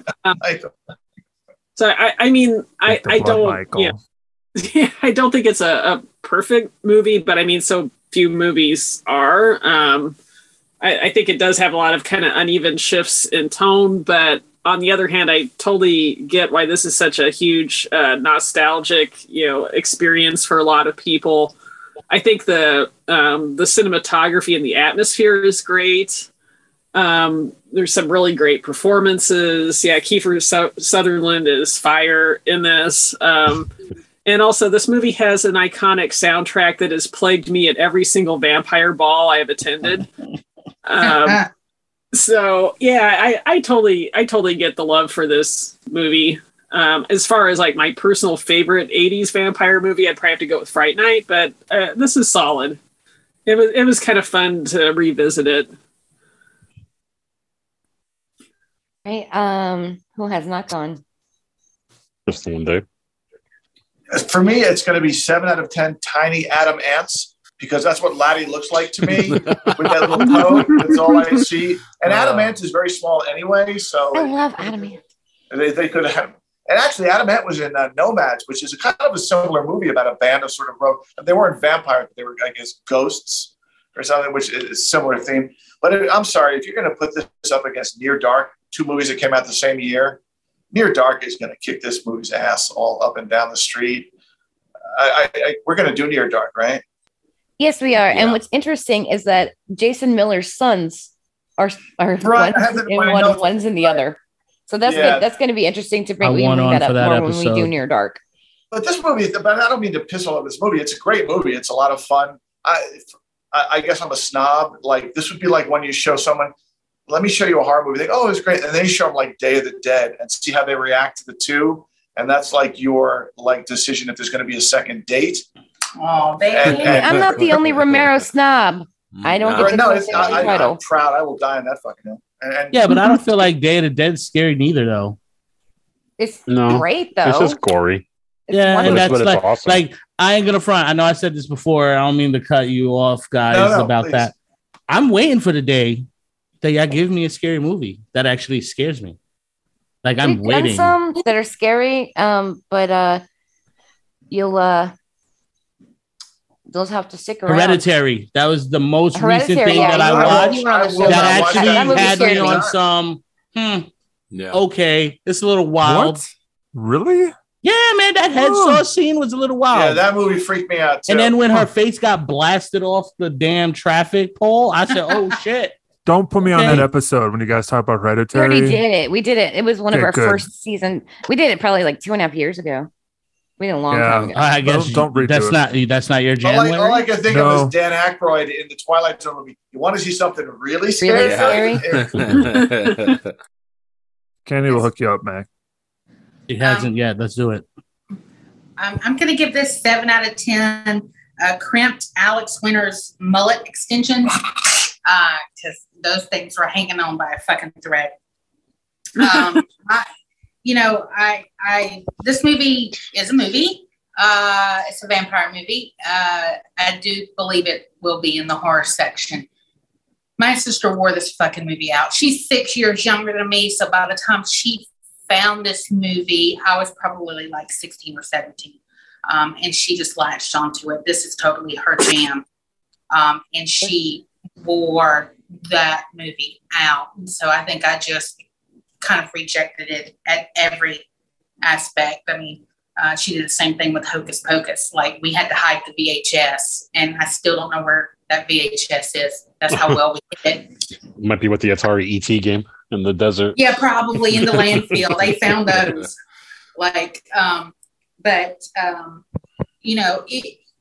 I love how if you pay attention to really subtle details in this movie, you can catch on to things. Like when you first see the Lost Boy, when you first see David and the vampires in the carousel scene, it shows them one by one. And then when you see them hanging from the bridge in the order that they drop off, it's the same order that they all die in. I love that. And, you know, Timmy Capello, his nice little saxophone bodyboard solo and his song. He recorded a full album that includes that song. He was a one-hit wonder. I mean, it's just hilarious that if you see a meme or you see anything to do with this movie, it's generally, this movie has sax, and it's a picture of him with the saxophone from that scene. This movie has some great tropes that has been continued to be used today. And then it started the two Coreys. So we had several movies from this with both Corey Haim and Corey Feldman in it from it. So, I mean, it sparked a lot of stuff from it. And, nobody brought this up, but I just want to let you guys know, if you didn't, Jason Patrick is Jackie Gleason's grandson. So, I mean, he has certainly the lineage there, if you weren't aware. But for me, I mean, it's a decent movie. I think the grandpa character and Nanook is kind of the two things that stick out for me, especially when he was asking for aftershave and Sam told him to spray some Windex. Because my grandfather, when his knees would start to act up, he would just spray Windex on his knees, thinking that would lubricate them. So for me, it's 7 out of 10 crimped Alex Winter mullet extensions. All right. That leaves Nico. It leaves me. So I'm going to give this 10 out of 10 Death by Stereos. To me, this is the greatest vampire movie ever made. You guys have valid points for why you feel the way you feel, and I respect that. For me, this was something like it has familial ties for me. And that is one of the things that we didn't get to talk about with this, is that, you know, one of the major themes in the film is family. So, and peer pressure, if we're being honest, because those are two big things. And especially, you know, Michael falling victim to peer pressure throughout the movie because he wants to fit in with David and the rest of the guys. But that being said, I mean, this was a movie that my sisters and I like bonded over. We still continue to bond over this movie to this day. This is my sister's favorite movie, not even horror movie, my sister's favorite movie of all time is The Lost Boys. I've had the pleasure of meeting quite a few of the cast and people associated with the film over the years at different conventions, including Jason Patric, who was not the friendliest person, if we're being honest. So I've been told. Yeah. Actually, real I would quick, have clocked him on those fucking glasses. We when we went up to his table or whatever, what was it? We were going to meet him, and he's like, "Oh, so where you guys from?" We're like, "Oh, Scranton." He's like, "Oh, how are things in the Electric City?" Joking, I'm like, "Oh, it's a shithole." Like, just joking.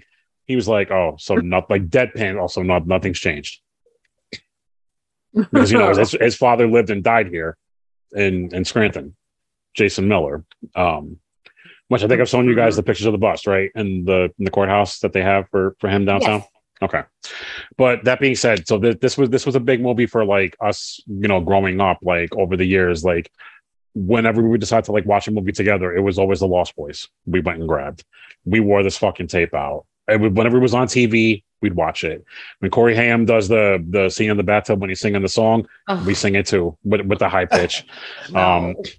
You know, we always quote so much from this fucking movie, like it's not even funny.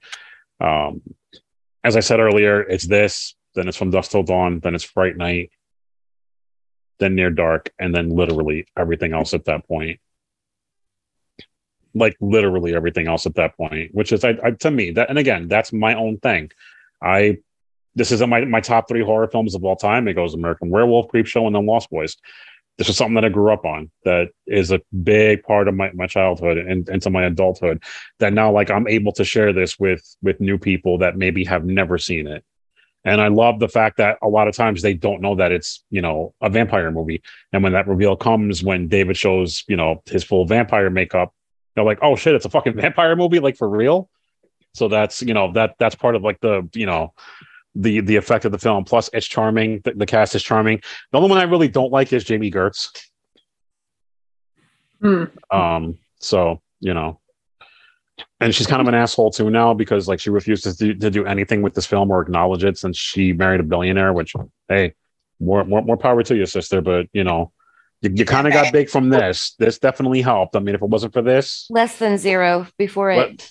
Right. But like this was the one that kind of like solidified her, I feel like, as, you know, because she was in Solar Babies too with Jason Patric. A lot of people forget about that fucking movie too. Yeah. See, I brought it back. That's right. Wow. That's right. That's right. But I mean, again, this was the introduction of the Coreys, because I mean, right after we got Licensed to Drive, which I fucking love that movie too. Yep. That's another big part of my childhood.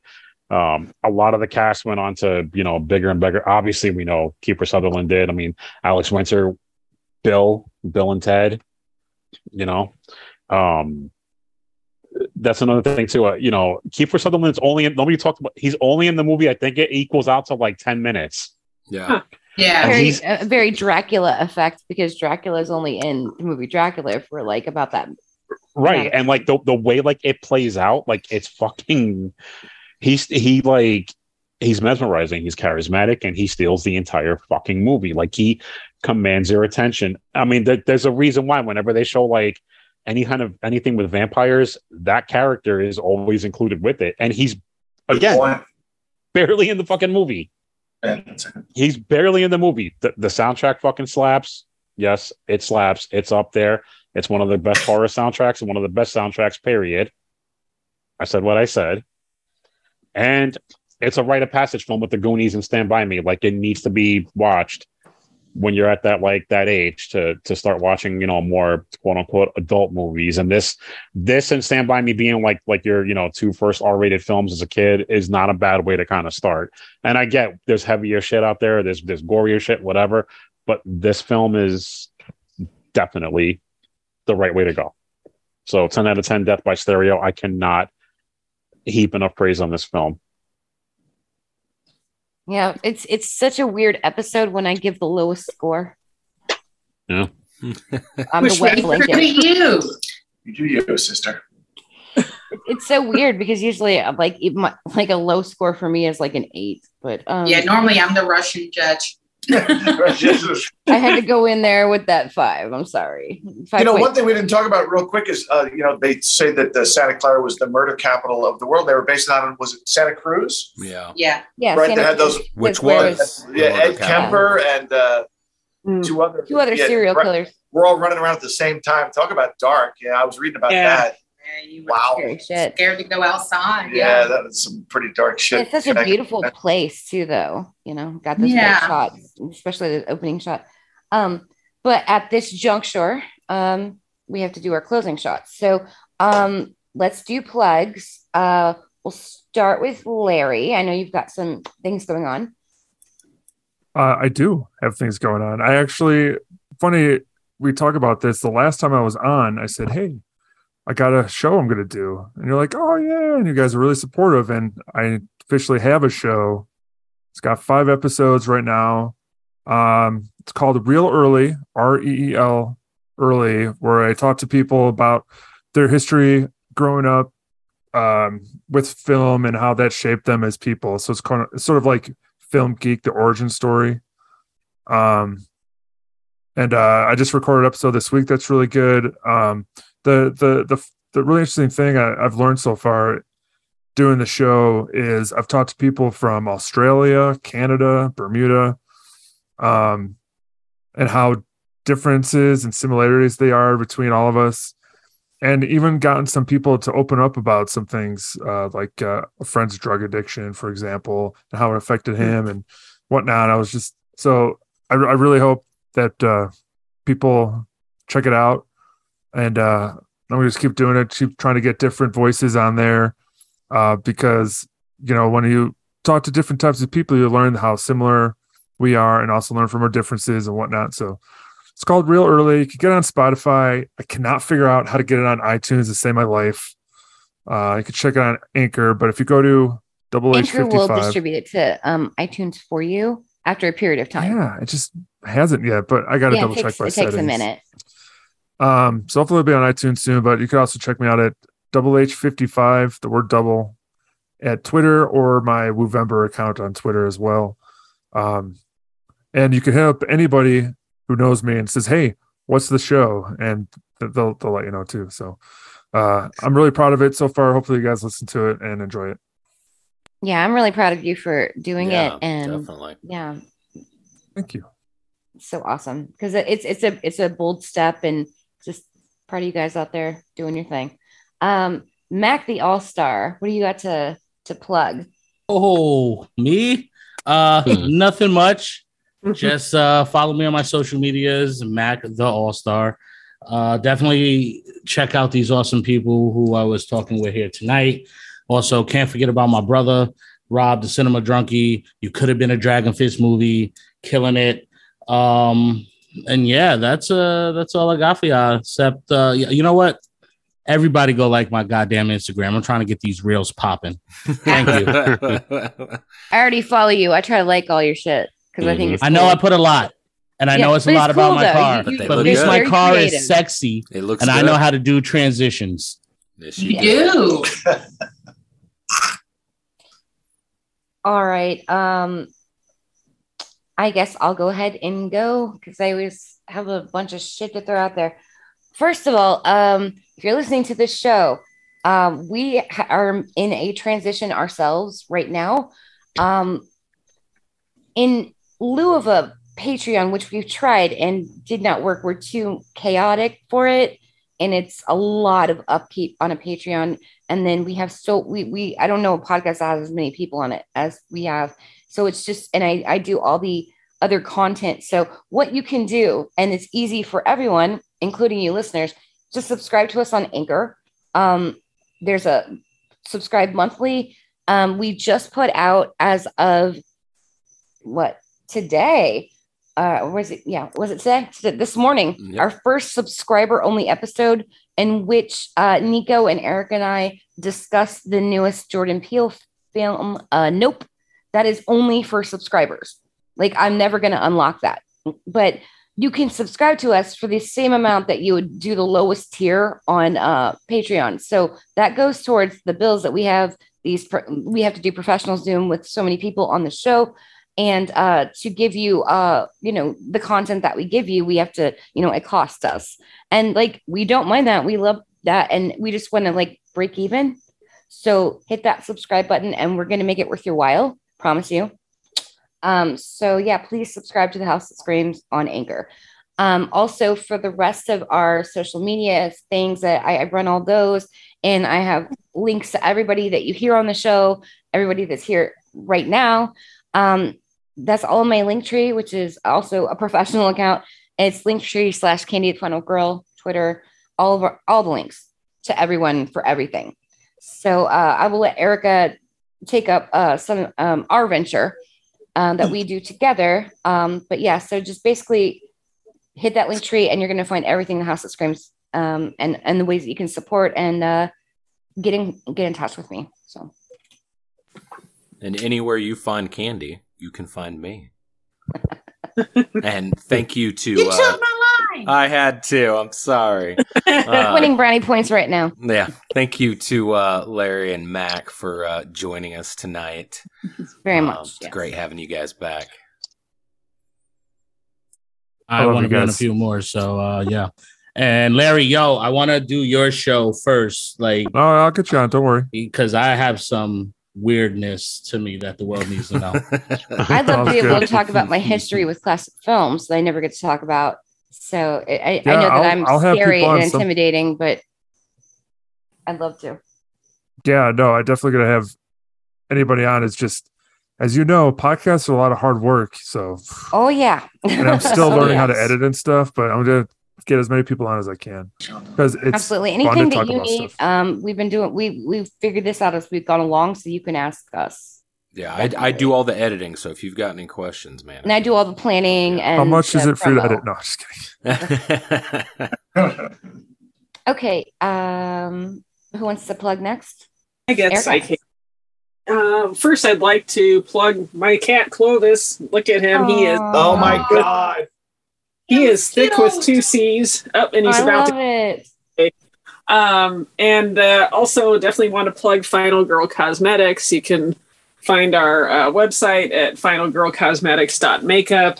We have the Iskanov Dreamscape collection. We have the Final Girl quad and earring set and other fun stuff coming soon. And Candy's modeling the earrings. They are super fun. So please check that out. And other than that, you can find me on Instagram at My Horrific Life. Awesome. Okay. Just thanks to all the fans for listening. I have an elevator pitch for Mac.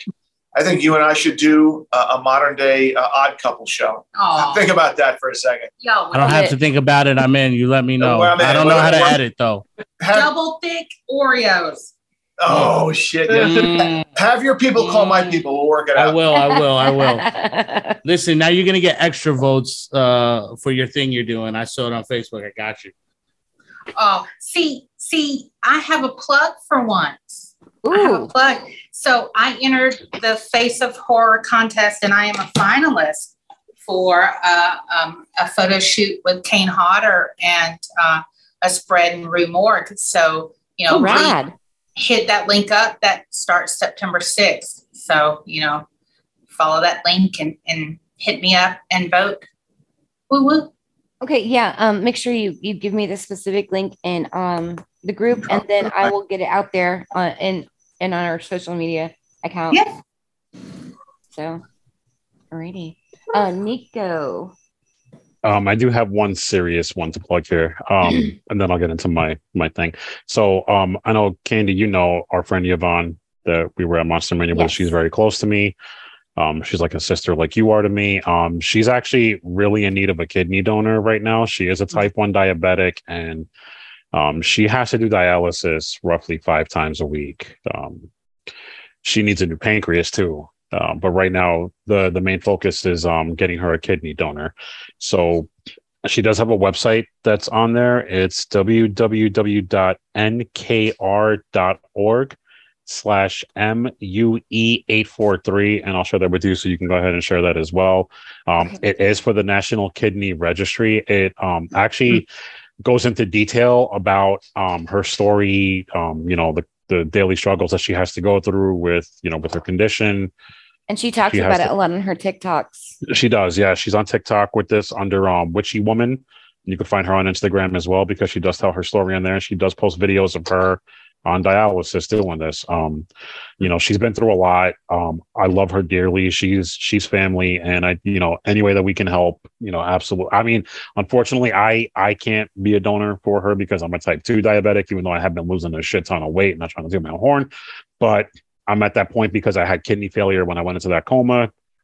I don't qualify to be able to help her. So I would gladly give her one of mine, but I went into kidney failure on my right. Yeah. When I was pregnant with my daughter, so I can't even. Yeah, I don't qualify to help her. Like, I mean, I know a lot of people that have been trying to help her, but it's very, very specific, like what's needed to be a donor for this. So I didn't mean to bring on the mood. I just wanted to, kind of, and I will do this every time to kind of help, till we can find somebody to get her a donor.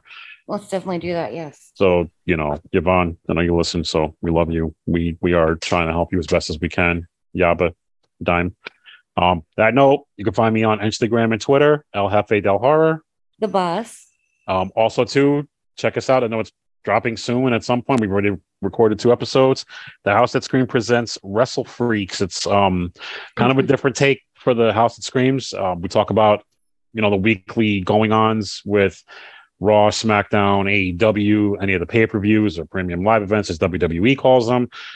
A lot of wrestling news because now it seems like every day there's something new coming out with both companies. So my buddy Buck Allen, and we're going to be having people on throughout. So Mac, if you're interested, we definitely want to get you on there at some point. I'll definitely listen to that show. I don't know much about wrestling. I know, but I don't know much. No, Almost but like here. So it'll even out. You know what I mean? Well, I mean, we're gonna be doing like classic pay-per-view reviews and yeah. I'm with some of that. About all-time like wrestlers. So like we'll have Crystal I can on, actually we'll have tell Dave, y'all too when I lost my love for wrestling. So I got you. So actually, my co-host on there, we actually are waiting to go into that because there was a time he stopped watching altogether because we went to a live event. Yeah, I got you. We went to a live event in Jersey. It was a pay-per-view called, we'll save it for that show. Yeah. But yeah, Wrestle Freaks, it's the first 2 episodes should be dropping soon. They've already recorded. I think we're recording this week also. I think that's the next episode that will be dropping from us. So by the time you hear this, Wrestle Freaks will already be out. And I do apologize because it is now, I think the first episode is already 2 or 3 weeks behind, which I'm sorry. It's just the nature of the business with doing podcasts. It's just how it goes. So yeah, but trying to keep on top of everything. And we are very industrious. We're like an umbrella company. We're going to do everything, but we're getting there. No pun intended to Resident Evil. No copyright infringement there, guys. But Shaun the Dead over here is our editing champion. So he's don't sue us, Capcom. But Wrestle Freaks, I'm excited about it. It's a lot of fun. We just get into it, and once we start getting more, deeper into the show, I'd love to have everybody on, obviously, because it's part of the family for the podcast. So so I'm good. All right. So a lot of exciting things going on for everyone. Absolutely. But, so just. Thank you all for being here. It was nice to have some family members back in. Yeah, Mac, I love you, man. I miss you on here. Yeah, miss you. I got the list. I might just come back if you have me. But yeah, I'm like a stray. But chat is has Rob, has Larry, has you can be in chat and not be on the show all the time because it's just a family. I kind of miss it, so I'm just gonna stray on back in. Don't worry. That's totally okay. Guys. Been missed. Yeah. Larry, you're always missed, so it's always a joy to have you back. Absolutely. So thank you guys for being here, and I just want to thank all of you for being here. I know everybody's been going through a lot of hard times, so it's just I'm glad we have this. Yeah. Keep us together and work through things and just be here for us when everything else is shit. So and also listeners. that goes for you guys too. And once again, I have to be that annoying little shit. Please subscribe to us. Just help us. We've talked about all these projects that we have coming, and we need your help. And you're going to be so glad that you did, because you're going to get some special things just for you. But anyway. I'll say it. Smash that subscribe button, bro. Yeah. Stop playing. For real. Because we're accepting peanuts to give you some high quality shit. I sure hope she said peanuts. I mean, Yeah, I did, and I maybe heard I peanuts didn't. because I'm a fat ass. I was like, oh, peanuts. Okay. I have a little bit of a list. Man, goat. And I've been drinking. But anyway, you guys all have a great night. Don't jump off any bridges or hang off any bridges. Yeah. Always good advice. Always good advice. Yeah, I definitely. No matter the want that. context. Yeah. Don't eat the rice. Don't drink Don't eat the rice. It might be Whoa, magnet. hold on. What kind of rice? I'm Asian. I love rice. Domo Domo moshi moshi. Come on, guys. Yeah, Mac and I had to discuss how inside we're actually Asian. We No, identify. I listen. My Asian car crew outlaws. They gave me the card. They said, "Here's your yellow card." So I am Asian. Yellow card. And I responded when they said, "Yo, you have the heart of the Asian man." I said, "Domo moshi moshi," just like that. Like that's it. But you guys have a great night. Can't wait for the next episode. And there's always chat. But I love you guys. And Love you guys. have a good guys. night. I love y'all. Bye. Mwah. Thank you.